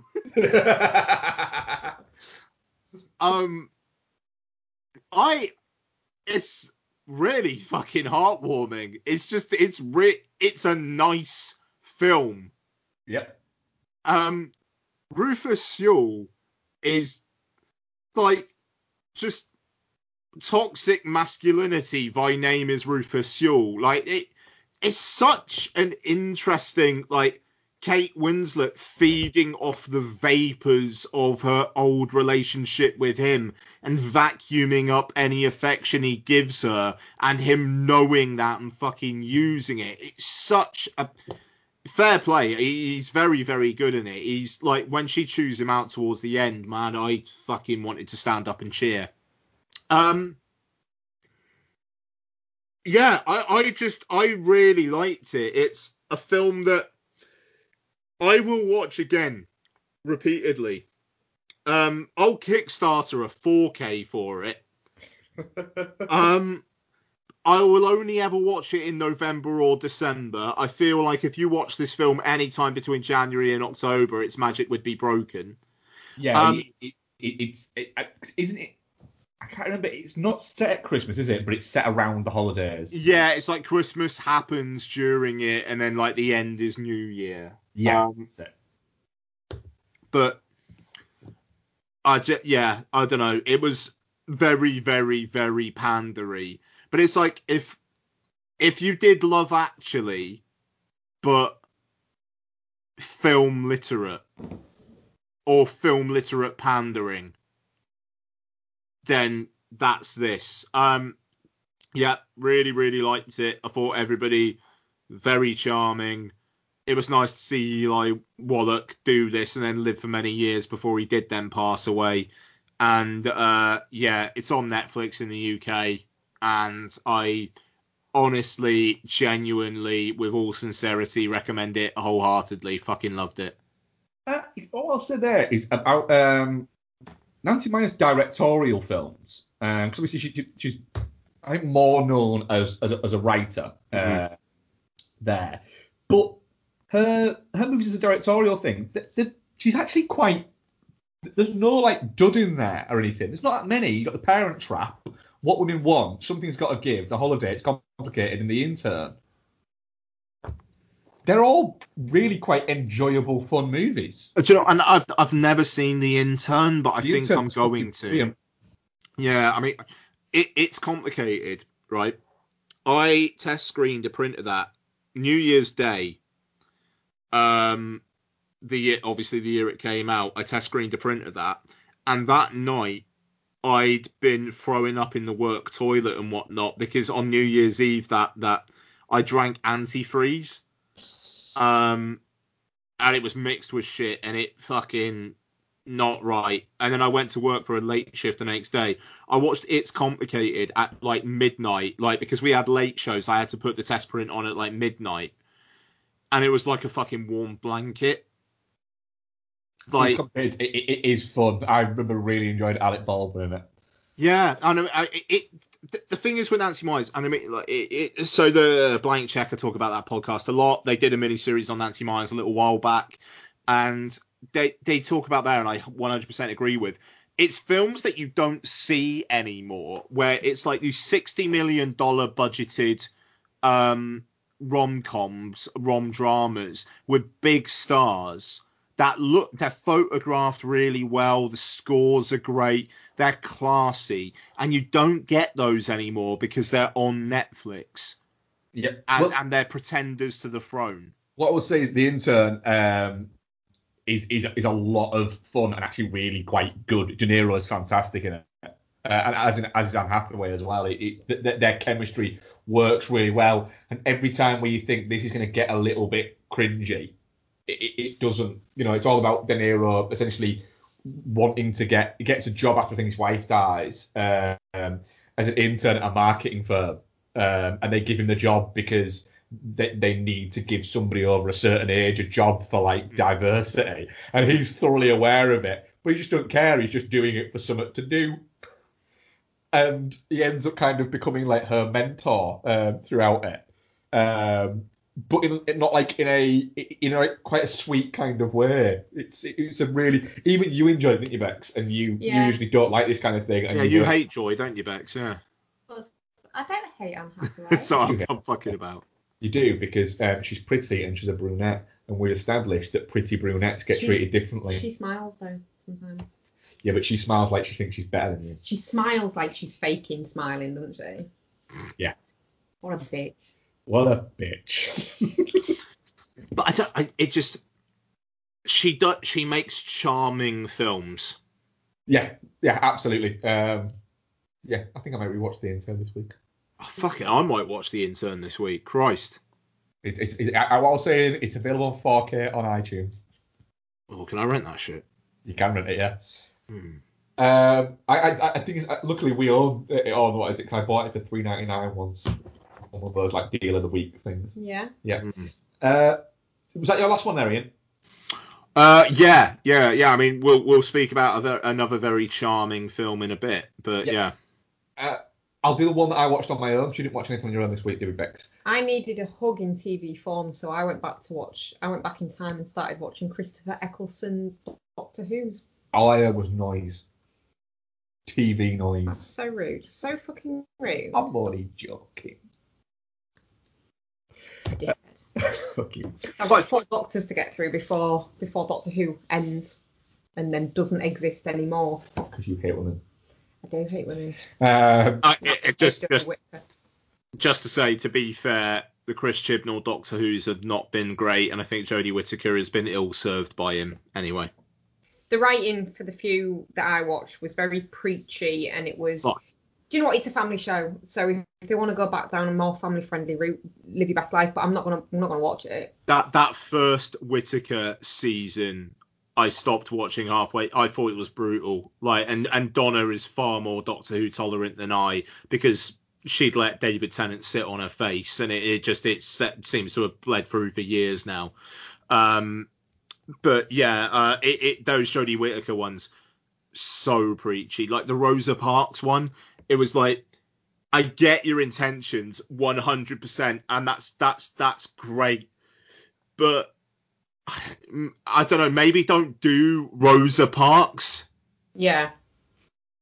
Oh, Yeah. they did Rosa Parks. Yeah, I that was the first one I think that I didn't watch, and I read about it first, and I was like, no, do you know what? I'm out. I don't need to see that. Isn't it a bit white saviour-y? Yeah. I mean, she's already obviously on her way and whatnot, but it's a little bit. Just let Rosa Parks be Rosa Parks. Yeah. She doesn't have to be inspired by some otherworldly force. All I have with Doctor Who is you trying to get me to watch the Capaldi ones when he first came into it, and I it's not my bag. Some of the people like it, but I do not see the appeal whatsoever. The Capaldi ones, actually, when I rewatched them, are a lot better than I remember them being. The first one with the, what is it, fucking dinosaur in the centre of London. Is it a dinosaur? I don't know. You watched it with me. I know, but I've literally purposefully forgotten it. Yeah, it's not great, but the Matt Smith ones are a masterpiece. Well, talking about something that's great. Sorry. I watched a little movie, a new movie that you two people wouldn't watch with me. I said I would watch it. You don't deserve to watch it. Wow. I watched the new movie from comedy genius Pauly Shore in the form of Guest House. The premise of this... Take my headphones off for a couple of minutes. The premise of this is Blake and Sarah are a young couple, and they are looking to buy their first home, so they get taken to see this beautiful house with a big garden and a pool, and it looks amazing. And they go, well, why is it on the market for this price? This is amazing. Because it comes with a guest house that has a tenant in it that they can't get rid of in the form of Pauly Shore. Yeah. And yeah, so yeah, there's that. Has Ian actually gone? I don't know if Ian has actually gone. The thing is about Guest House, if you enjoy the movies of Pauly Shore, you're going to enjoy Guest House. It's got a lot of silliness in it. It's a little bit more blue than his like blue. They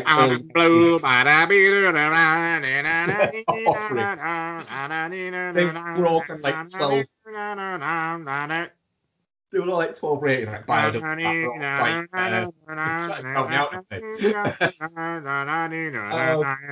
but this isn't like that. There's a lot more.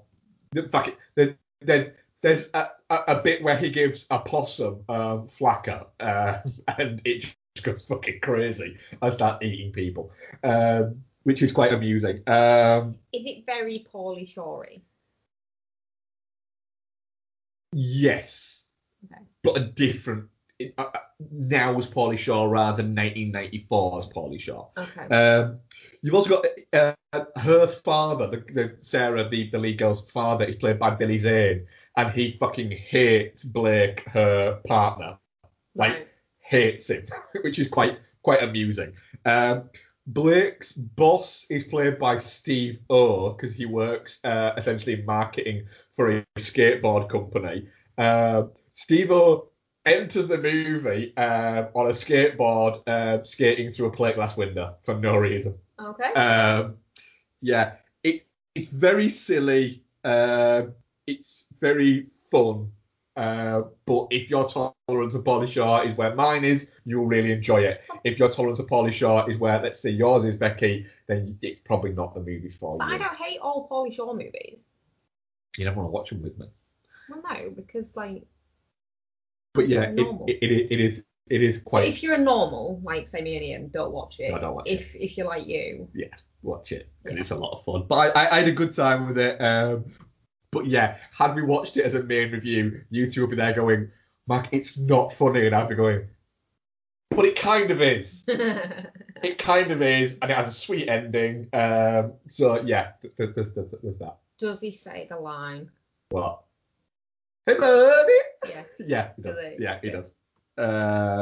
Yeah, so there's that. I also watched the second and the third Diana Wimpkin movies. The second being Dog Days, so the second being Roderick Rules, and the third being Dog Days.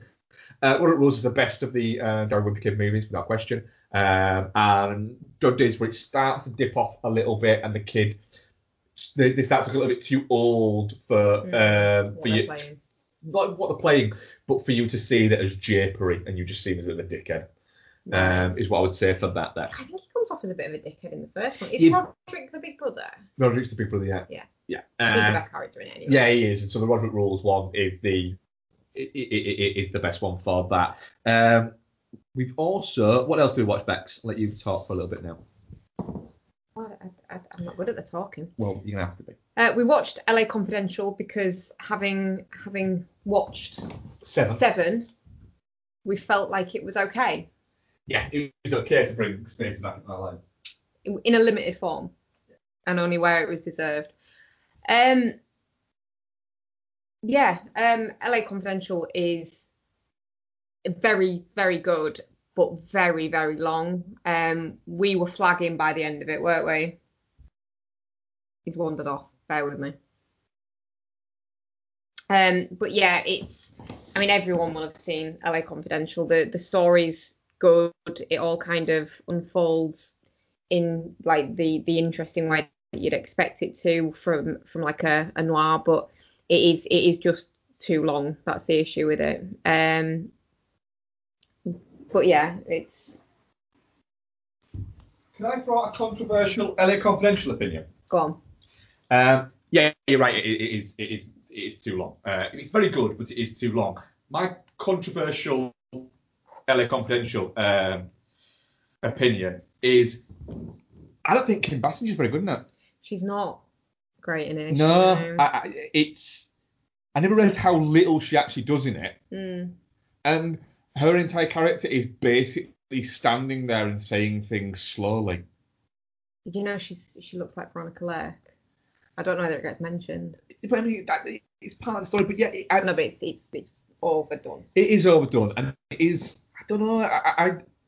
I think Russell Crowe's fantastic in it. I don't think Guy Pearce is actually that good in it, and I usually really like Guy Pearce. But it's a weird one, LA Confidential. It's gone down a little bit in my estimations. Unfortunately, Kevin Spacey's really fucking good in it. Yeah, he is very good in it. Yeah. But yeah, it went down a little bit in my estimation. I was quite surprised. Yeah, I didn't enjoy it as much as but I still remember really enjoying it. enjoyed rewatching it. We also we'll pepper in some trash. I rewatched. You watched the first time the Kevin Hart, Tiffany Haddish movie Night School. It's really quite funny, isn't it? It's very funny and a lot of fun. Yeah. I need to watch that. It's a good couple of beers movie. But yeah, I mean, having like like side characters well played by people like Ben Schwartz and Rob Riggle in peak Rob Riggle form. Who's Rob Riggle? Which one's he? For fuck's sake! Every time I mention Rob Riggle, you go, "Who's Rob Riggle?" Oh, him. Yeah. It's because it sounds like a fake name, so I just assume that you've given me a fake name. Yeah, I'll be honest, Mark. I don't think she asks who Rob Riggle either. Just to. yeah, Mark, learn to speak, you bitch. I refuse. Yeah, Night School is a lot of fun. I think, depending on what your tolerance is for Kevin Hart, if you find him amusing, then you'll get on with it well. I don't think he's annoyingly Kevin Harty in this. It's Tiffany Haddish's movie. Oh yeah, it is. Yeah, and she's fantastic in it. And gets to hold any drama in it. She gets to hold, but also be really fucking funny. Yeah. Yeah, it's very good actually. Way better than I expected it to be. We watched Murder at 1600. I wonder what possibly prompted us to do that. Could it be all the shenanigans going on in the White House? Yes, it was all the shenanigans under the White House. So we decided to celebrate this by watching a Wesley Snipes Diane Lane movie about a murder at the White House. But in some small way, maybe we were hoping that there would be a murder at 1600 Pennsylvania Avenue. Yeah, but there's not. It's fine, isn't it? Do you know what? Yeah, it's entertaining enough. It's just one of those. It's a weeknight movie. It is a weeknight movie. We watched it. I think it's the best descriptor for it. We watched Carlito's Way. We did watch Carlito's Way. Fucking love Carlito's Way. Carlito's Way. Right. I should have done these. We should have done these in a different order. Yeah, we should, because that one should have followed that later. Yeah, it should have done. Yeah. So we rewatched Carlito's Way. I don't think Carlito's Way gets spoken enough about. No. Because it's 2 and a bit hours long and it flies by. Pacino is incredible in it. Sean Penn's fantastic in it. And it just seems to be, it almost seems to get kind of just not brought up anymore as like one of the great early 90s this type of movie, like crime movies. Because I think you've got things that happened sort of a few years after it, where you had the explosion of people like Tarantino and Paul Thomas Anderson and all that Hollywood new wave that you had, like De Palma kind of got forgotten about a little bit. And I do think that as a filmmaker, De Palma has almost been kind of forgotten about a little bit. Because for people like Scorsese and George Lucas and Spielberg and a lot of filmmakers, he was like the one they all looked up to. And he was still making genuinely fucking great movies up until, for like 30 years he did nearly making great movies. And Carlito's Way is fantastic. Looks great, ticks out a great pace. It has the, De Palma can shoot a fucking scene in a railway station better than any fucking body. But yeah, it's fantastic. We also watched... we were feeling a bit noir after feeling a bit LA noir, Confidential. yeah. So we watched The Black Dahlia. Yeah. Yeah. It's better than I remember it being. But I still can't work out if it's good or not. Oh, I really like The Black Dahlia. I like it, but is it good? Yeah. Thing is, I really like Josh Hartnett. And I want Josh Hartnett to happen again. Yeah. Because I feel like him and Brendan Fraser need to happen again Maybe to they make could the do a world a buddy better movie. place. I would watch the shit out of Josh Hartnett. What is it? But I actually read an interview recently with Josh Hartnett where they asked him about, and he kind of just says, I think Hollywood just, it got bored of me and I got bored of it. And people got bored of seeing me. And then I tried to do like these movies like Pearl Harbor and things like this. And it just, I'm a bit too awkward looking for this.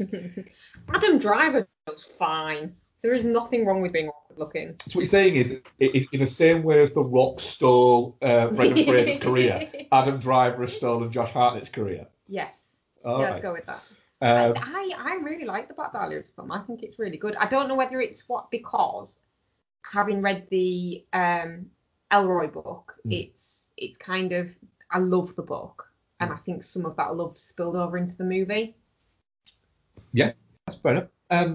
Scott Hanson's very good in it. Aaron Eckhart's a little bit wobbly, I think, at points. I think he goes a little bit too crazy. Yeah, and I think the pacing of it, it's hard to understand time. Like there's a bit where Josh Hartnett says to we've been on this for a day now, and it's like weeks have passed. Aaron Eckhart says I'll give you a week on it, and he turns around and goes, it's been 3 days of this. It's like, whoa, he went from being like, all right, let's just investigate this, to being like fucking serial killer, fucking room and completely broken, and it's been 3 days.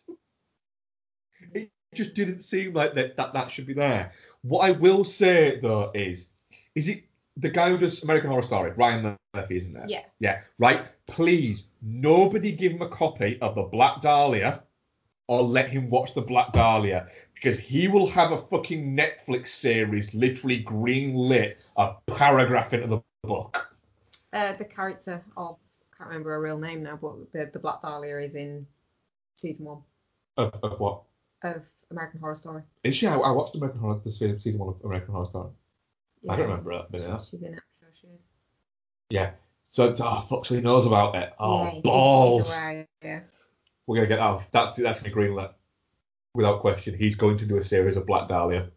He's doing his true crime shit at the moment, isn't he? Oh, fuck it, there you go. Black Dahlia. A true crime. The Black Dahlia is a fucking real crime, Becky. Oh, yeah. Yeah. Ah, fuck. Yeah, so what's the watch thing? Yeah, so let's get to the one that we all want to talk about. Go for it.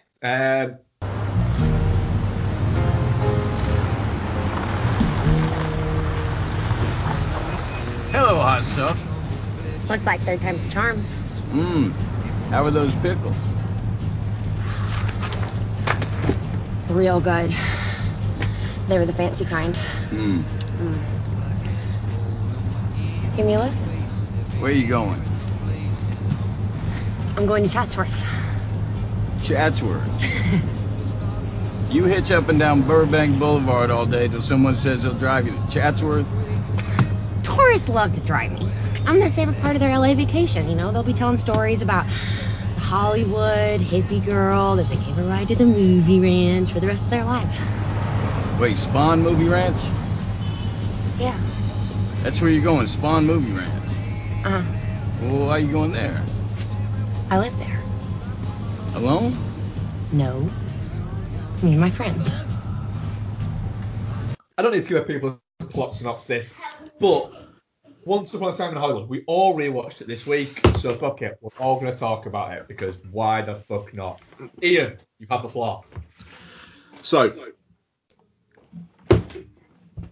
it's third time we're watching it now. First time in the cinema. Second time, kind of around end of the year discussion last year, where I watched it all in one sitting and had a couple of drinks and whatnot, and like very, very much enjoyed it. Obviously, it was very, very high up in my list last year and my decade list, but I don't know why, but this third time really was the mother load for me. The fucking dog. Sorry, I don't know if you can hear that. Donna's just taking Lottie to bed and the dog's fucking barking. Maybe out in the background, but not really. Yeah, okay, alright, I'm going to carry on. Sorry. I dearly, dearly, dearly feel like I'm in love with this film at this point. Not a second goes by where I'm not fucking captivated by what's happening on screen.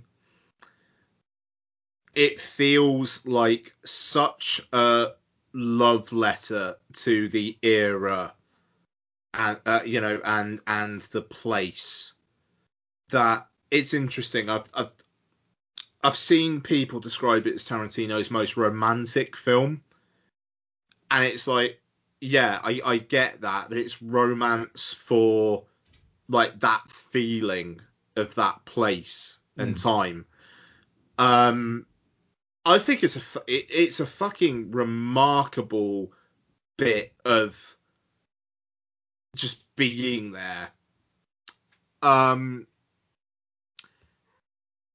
it's funny, it's dramatic, it's violent, but in a just weirdly satisfying way, I think, because of the real world context. Just to say, before I forget, how extended Brad Pitt smashing the ginger-haired girl's face against various things in is fucking amazing. And that's the thing, Becky laughs and it's funny.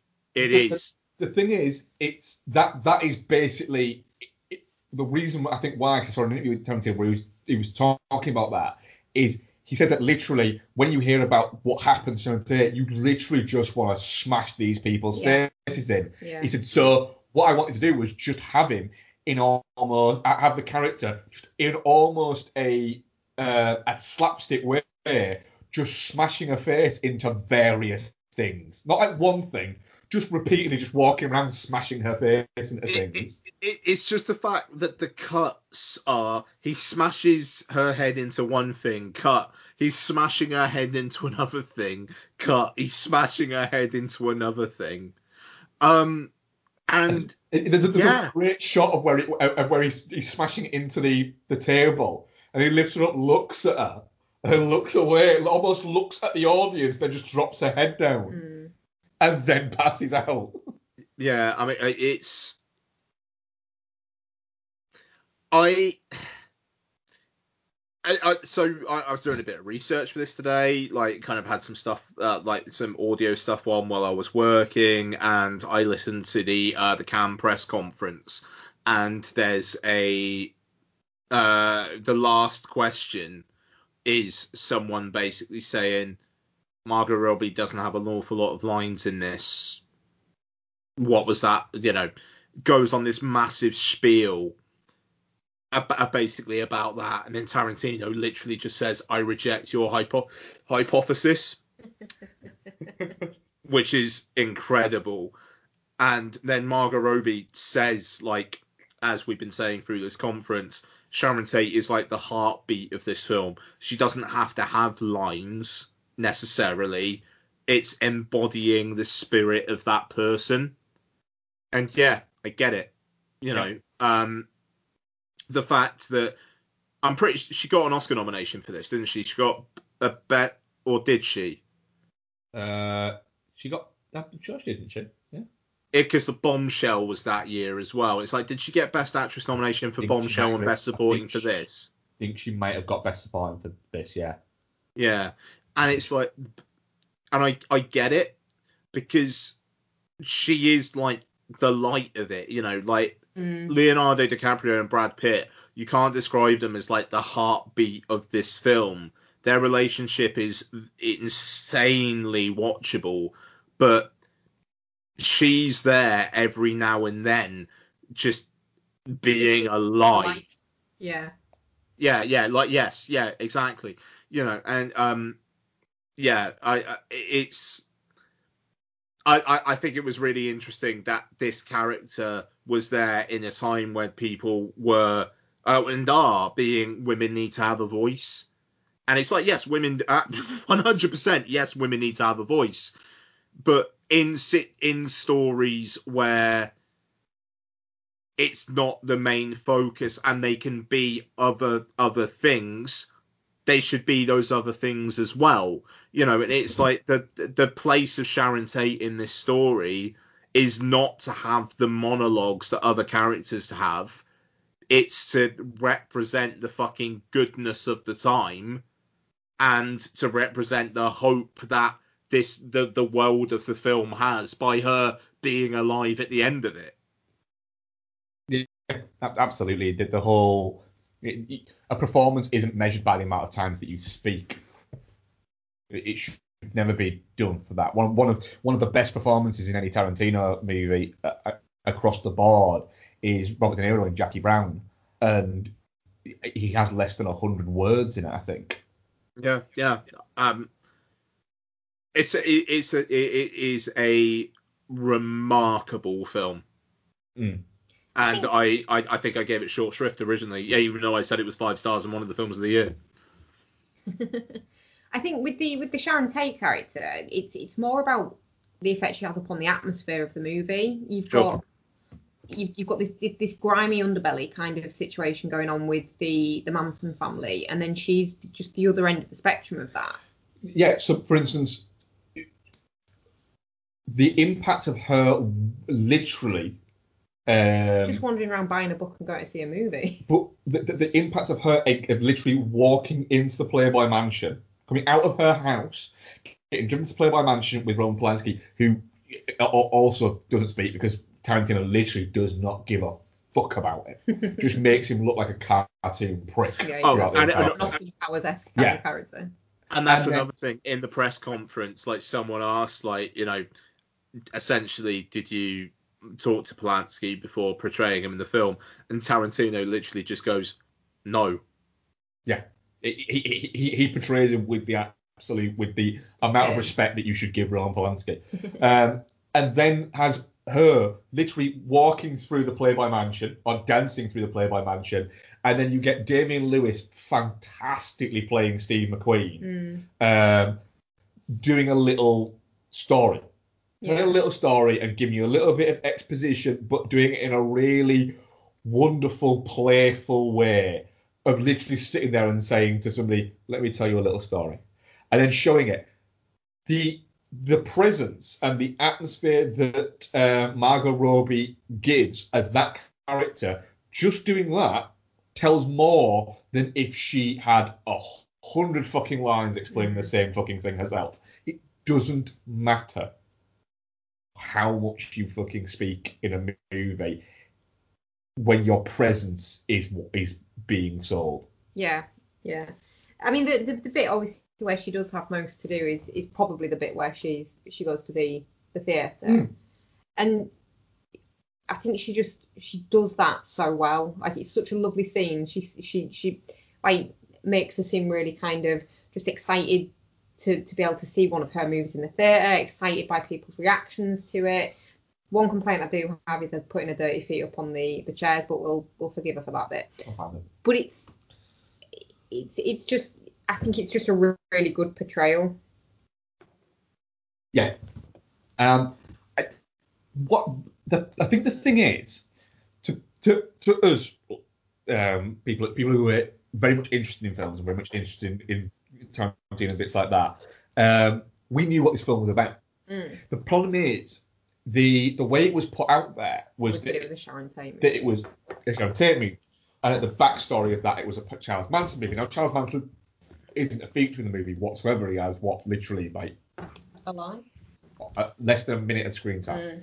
It is literally that one bit where he walks up to the door and Emile Hirsch and Sharon Tate are there. That's it, isn't it? That's it. And you even expect it. Within the trailer, the trailer even teased it a little bit. Yeah. Because I can't wait for you to meet Charlie. He's really going to dig you. He's in the trailer. He never meets Charlie or anything like that. No. But it did that. And so some of the criticism I see of it is, it does a terrible. It's just not interesting in telling the story of Sharon Tate and the Manson killings. Like, well, no, because it's not that. That's not what it's about. What the film is actually about is this bromance between a fading Hollywood star and his mate, and the fact that they are just friends, and that the ending of the movie is all wrapped up in DiCaprio's character realizing that, do you know what?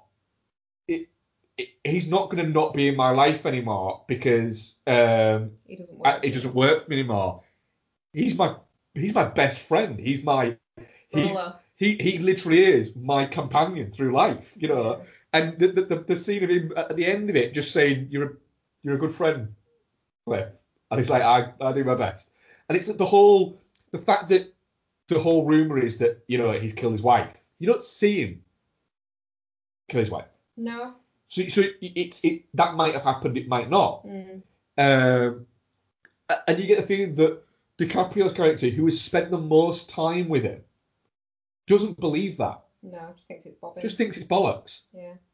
Because to him, he's just his friend. That bit where he's on the roof and he's reminiscing about the whole Bruce Lee thing, and it cuts back to me and just goes, yeah, fair enough. But like that, him throwing Bruce Lee against the fucking against the car, and there is only Brad Pitt, I think, out there as an actor who can do what he does there when Zoe Bell comes out, and he's saying, you're going to hurt our lead actor. And Bruce Lee's like, no one hurt me, and he does the line of going, I think the dent in that car would differ. But Brad Pitt doing that line and doing the sweeping across, only Brad Pitt can do that level of just fucking charm and just fucking he's unbelievably cool in it. Yeah. And I like that about it. And I'm really looking forward to this novelization they're doing to build that character. Yeah. Because Tarantino has basically said, that he's supposed to be like one of the most dangerous men alive. That's the whole thing. And I'm not sure I quite got that over in the movie. No, you don't. But yeah, it's the violence is so minuscule in the movie, but the joy and the fun, and the comedy, and that is all there. It's just there's a bit where you get DiCaprio singing a little song for no reason. For no reason. Where's that? When Green Door. Al Pacino's like saying, "Oh," and then we saw a little bit. Oh, Was it? yeah. That has nothing to do with anything in the movie other than Tarantino just wanted it to be there and wanted to show that that he is the character there. Rick Dalton he's an old school performer in that he can do the dancing, he can do the singing, he can do the acting. He's all of that thing. Yeah. He's that level of Hollywood that was just happened between what was old Hollywood and before new Hollywood happened. That just after John Wayne, but not quite before Robert Redford. Yeah. The thing is, though, it's like there's no weak segments to this movie. No, there's no bit that you're like, oh, this bit's a bit boring. Like the bit where he's on set doing, what is it, Lancer? Yeah. All really good. The bit where he goes off to the Spahn Ranch, really good. The bit with Sharon Tate bipping around town, really good. There's no weak link in there. But the absolute fucking just sheer human confidence of Cliff Booth's character when he turns around and that guy's laughing on the fucking fence. Yeah. About what is it? Yeah. The sheer confidence to go, do you know what? I am one guy and there's a lot of these people around here and he doesn't give a shit. And then just to do what he does is fantastic. It's brilliant. And then getting the later bit, you can absolutely, and I think Ian, you messaged me saying this, you can 100% see why Brad Pitt won an Academy Award for this. Because then you've got the bit later on where he's baked and Tex comes in. And by the way, I actually think that, is it Austin Butler, who's actually played Elvis in the new Baz Luhrmann. Yeah. I think he's very good in this. Is that Tex? Yeah. Yeah. When he comes into the room though, and he's I'm like as going, real as a donut, motherfucker. Yeah, and then you've got Brad Pitt going, I know you. "You were on a horsey," and then saying, "What's your name?" And he goes like, and he says something. He goes like, "I'm the devil," and I'm here to the be the devil. devil's business. Like, Yeah. it's like, no, it was dumber than that. Rex or something, and then the girl says Tex. Tex, that's it. But even at that moment, he's got a gun in his face, and he just, even without being high, he doesn't give a shit. He's fully in control of what is going on. Because he's got the strongest weapon in that room, primed and ready to fucking go. The dog. The fucking dog. The control he has over the dog. Like, there's something satisfying about seeing a well-trained dog in a movie, but with the fact that he just like clicks and whistles at her and she just knows exactly. And the bit where the dog goes after Tex's nuts is very satisfying as someone who wishes they had actually died. But then also as well, I genuinely, my favourite scene of the entire fucking movie, honestly, is the bit where they're wheeling him out on the gurney to the ambulance. And they're just having him and Brad Pitt and DiCaprio having a really normal conversation where he's saying, you might want to feed Bonnie, the dog's called, isn't it? Brandy. You might want to just spend a bit of time with Brandy. She might be a little bit freaked out. And DiCaprio's like, oh no, she's sleeping with his new wife thing. Francesca, you might never get her back. It's just such a. It's such a human. It's throwaway. Yeah. It's just them having being friends. And the thing is, after the movie finishes, you get the feeling that DiCaprio has gone to the hospital with bagels and he's saying he's will never guess what happened last night. recanting to what happened to Brad Pitt's character, saying what's happened, and then somehow ending up back on his feet and going, I can rehire you now. No, I mean that's fit, and that's how it went. Yeah. Like he's now in with Sharon Tate and Roman Polanski and whatnot. He was in that pilot for Lancer where the girl told him that was the best acting I've ever seen in my life. With a fucking incredible moment. And it's gonna be okay. Like that moment where Emil Hirsch kind of like gives him the cheesy thumbs up. Yeah. But it's like out of context. That's like what the fuck. But in context, it's like Rick fucking Dalton is going to be okay. It's like a real validation moment, isn't it? Yes. Yeah. I mean, and just the fact that like there are people around him. I mean, interestingly, it's kind of like Tarantino with like his salvaging of older actors, like John Travolta and Robert Forster and David Carradine and whatnot. It's almost like these people knew Rick Dalton from their youth, and it's like Rick fucking Dalton. I always take I always take the Mickey out of Sharon that she lives next to Jake Cahill. Jake Cahill, and it's like, right, okay, so now he is going to be reclaimed by Tate and Polanski and whatnot, and he's going to be all right. It's like the same paying it forward that Tarantino has done to actors he was brought up on. These guys are going to do for Rick Dalton. It's a fucking magical ending. It's lovely. The conversation that he has with Jay Sebring outside the gate as well is amazing. When he's telling him about his flamethrower and stuff like that, and explaining all the burning of the hippie and all that kind of stuff. And just Emil Hirsch's reactions. Yeah. But yeah, the thing of, we won't believe it, but I actually have a flamethrower. Emil Hirsch is like, oh, the one from 12 Guns and McCluskey. Yeah. And he's like, shit, these people do actually know my work. This is amazing. Like, it's just such a kind of, you aren't irrelevant kind of moment. And he realises, fuck, I'm not irrelevant. I just aren't doing anything that I feel is relevant right now. It's like he thought that everything that his career's on its arse, and then he finds out that actually no, my life's kind of fucking looking up now. It really is a wonderful kind of like, in a weird way, it's a bit of a warm hug of a movie. And it is definitely one that gets better with every watch. Like I say, I've watched it twice in the week because obviously I watched it on my own thinking you weren't fussed about rewatching it just yet, and then we all decided to rewatch it for the thing, so I rewatched it with you, and it even that close together, it was better the second time out of those two times anyway. Sorry, there's a car alarm going off outside. Matt's wants to check if it's our car.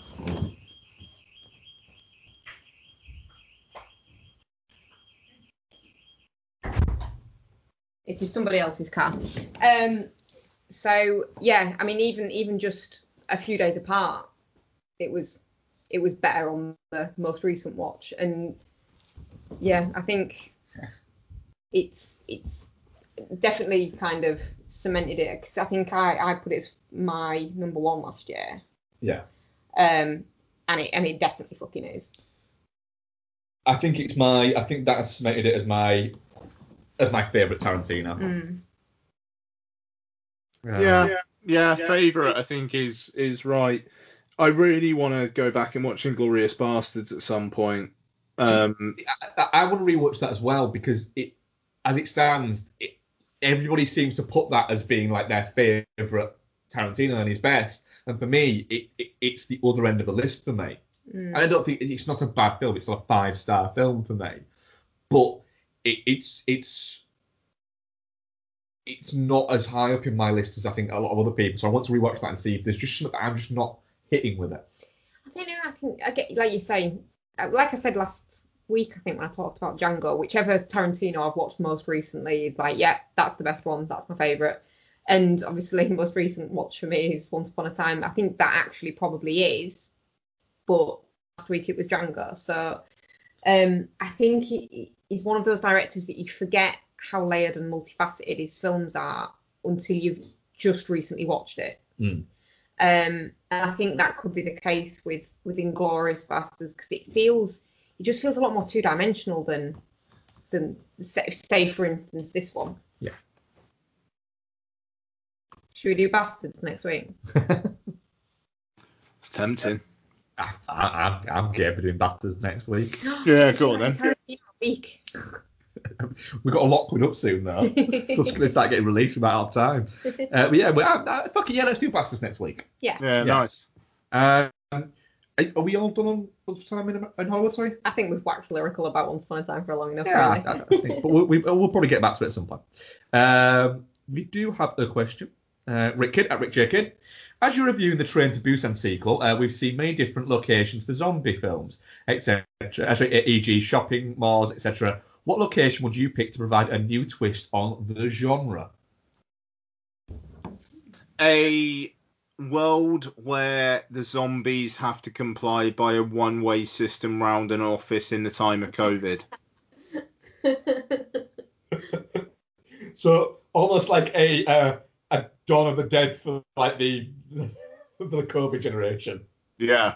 Where literally you've got to try and be fast enough to not be caught by the zombie behind you, but slow enough that the zombie in front of you can't turn around and get you. So a little bit like you're between second and third base, and you try the pitches of both the ball, you try to get between them. There you go. I genuinely thought you were referring to a different second and third base. So did I. I wondered where you were going with Glad he explained himself. Well, that's just because you two have gutter minds. If you live in a pure world like me, you wouldn't think that. It was almost like I thought the second and third base was like if he's had a bit too much to drink and he can't quite. I don't know. Everywhere I think of has been done. Garden Centre, Little Monsters. Theme Park, Zombieland. Garden Centre? Yeah, they go to like a garden centre with a play area, don't they, in Little Monsters? This is a safari park. Is it? It's not a what is it called? Garden Centre. Garden centre then. Pick off loads of old people. Okay, fair enough. Just close it. Where would be a good one?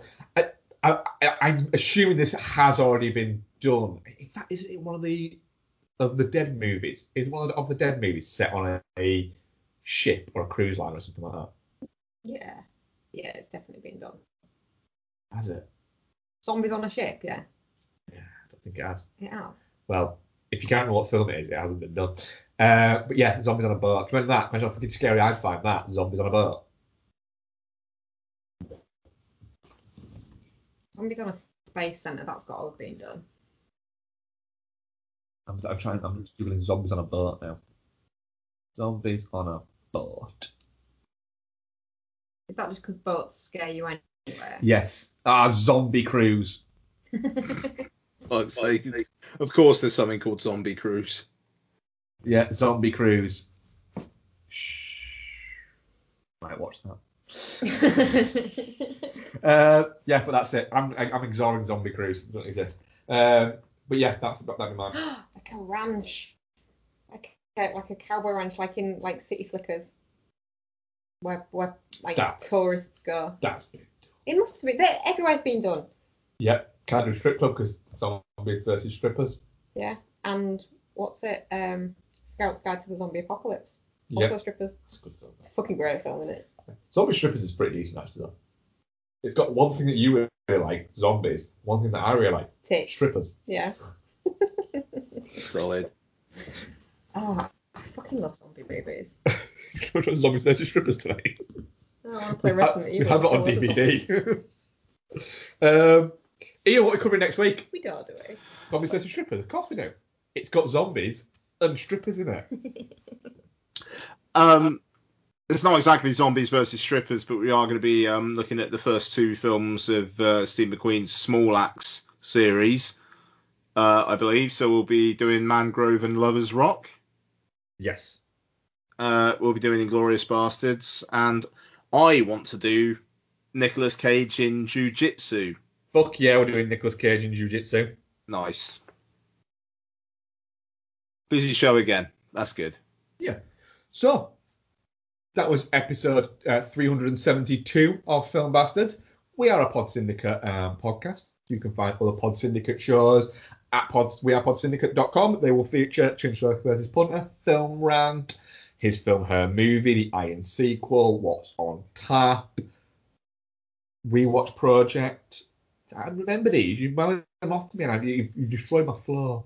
You're not. You don't really have a flow. I know I've forgotten one. I know I have. I had Chinstroke vs. Punter. You know about that fucking one anyway. So yeah, you can find those. You can also find some good writing on there. Ian will have a review of Mank probably by the time you get into this, because Ian's seeing Mank. And yeah, go over there. Have a look at that. Mank. There may also be some new videos going up of the Mad Mark. Yeah, Mad Mark and the Yakuza Project. I've broken the back of it now. I've got through all the story bit and I'm into like the gaming bit now, so I can walk around and punch people. Yeah. Yeah. I just walk around and jab into people that don't punch back for some reason. Yeah, you just barge them, don't you? I do barge people. There'll be no more talking whatsoever, I promise. Yeah, so there'll be more of that, more Mad Mark, and at some point, like I say, I keep promising to do some fucking Tony Hawk video on there, but that will just be me playing Tony Hawk badly. Just imagine how satisfying it'll be people that listen to you every week and mangling that greeting to watch you smash into your face every time.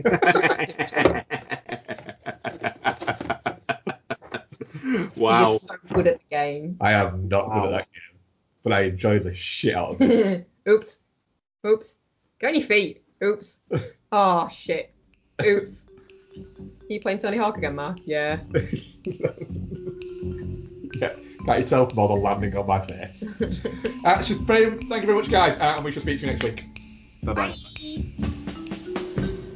You don't know what's going on. You've been away for far too long. You can't come back and think you are still there. You're out of touch, my baby.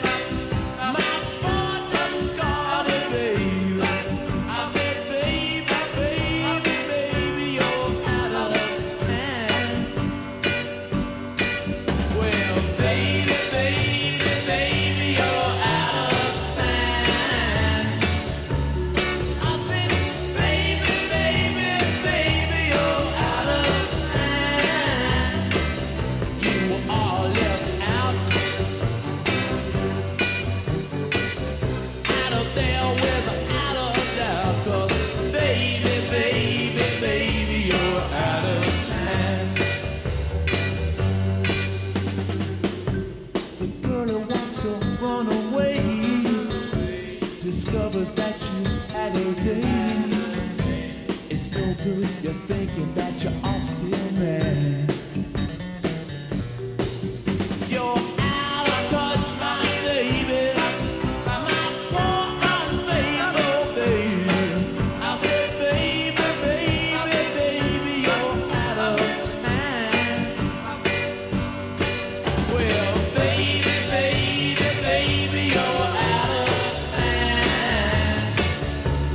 I said, baby, you're out of time. Yet you are left out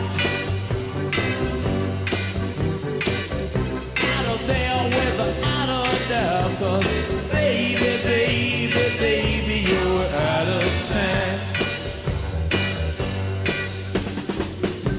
You thought you were a clever girl, giving up your social world, but you can't come back, be the first in line. Oh no, you're obsolete, my baby, my poor old-fashioned baby. I said, baby, you're out of time. Well, baby, you're out of time. I said, baby,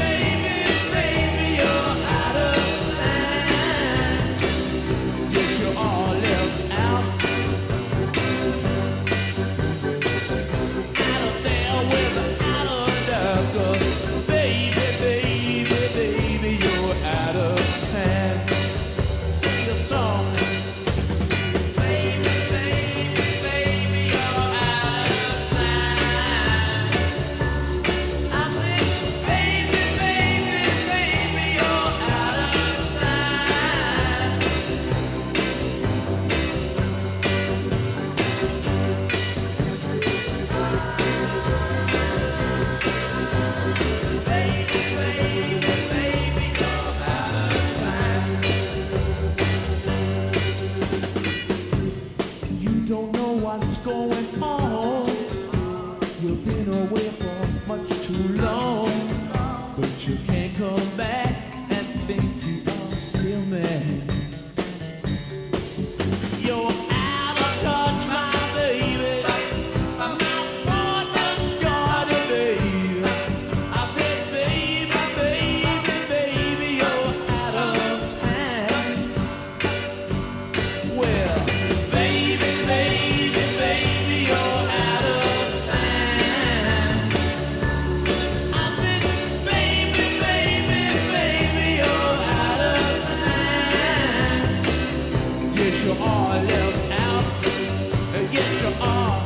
I said you left out of there without a doubt. 'Cause baby, baby, baby, you're out of time. Alright. I said, baby, baby, baby, you're out of time. I said, baby, baby, baby, you're out of time. I said, baby, baby, baby, you're out of time. I said, baby, baby, baby, you're out of time. I said, baby, baby, baby, you're out of time. I said, baby, baby, baby, you're out of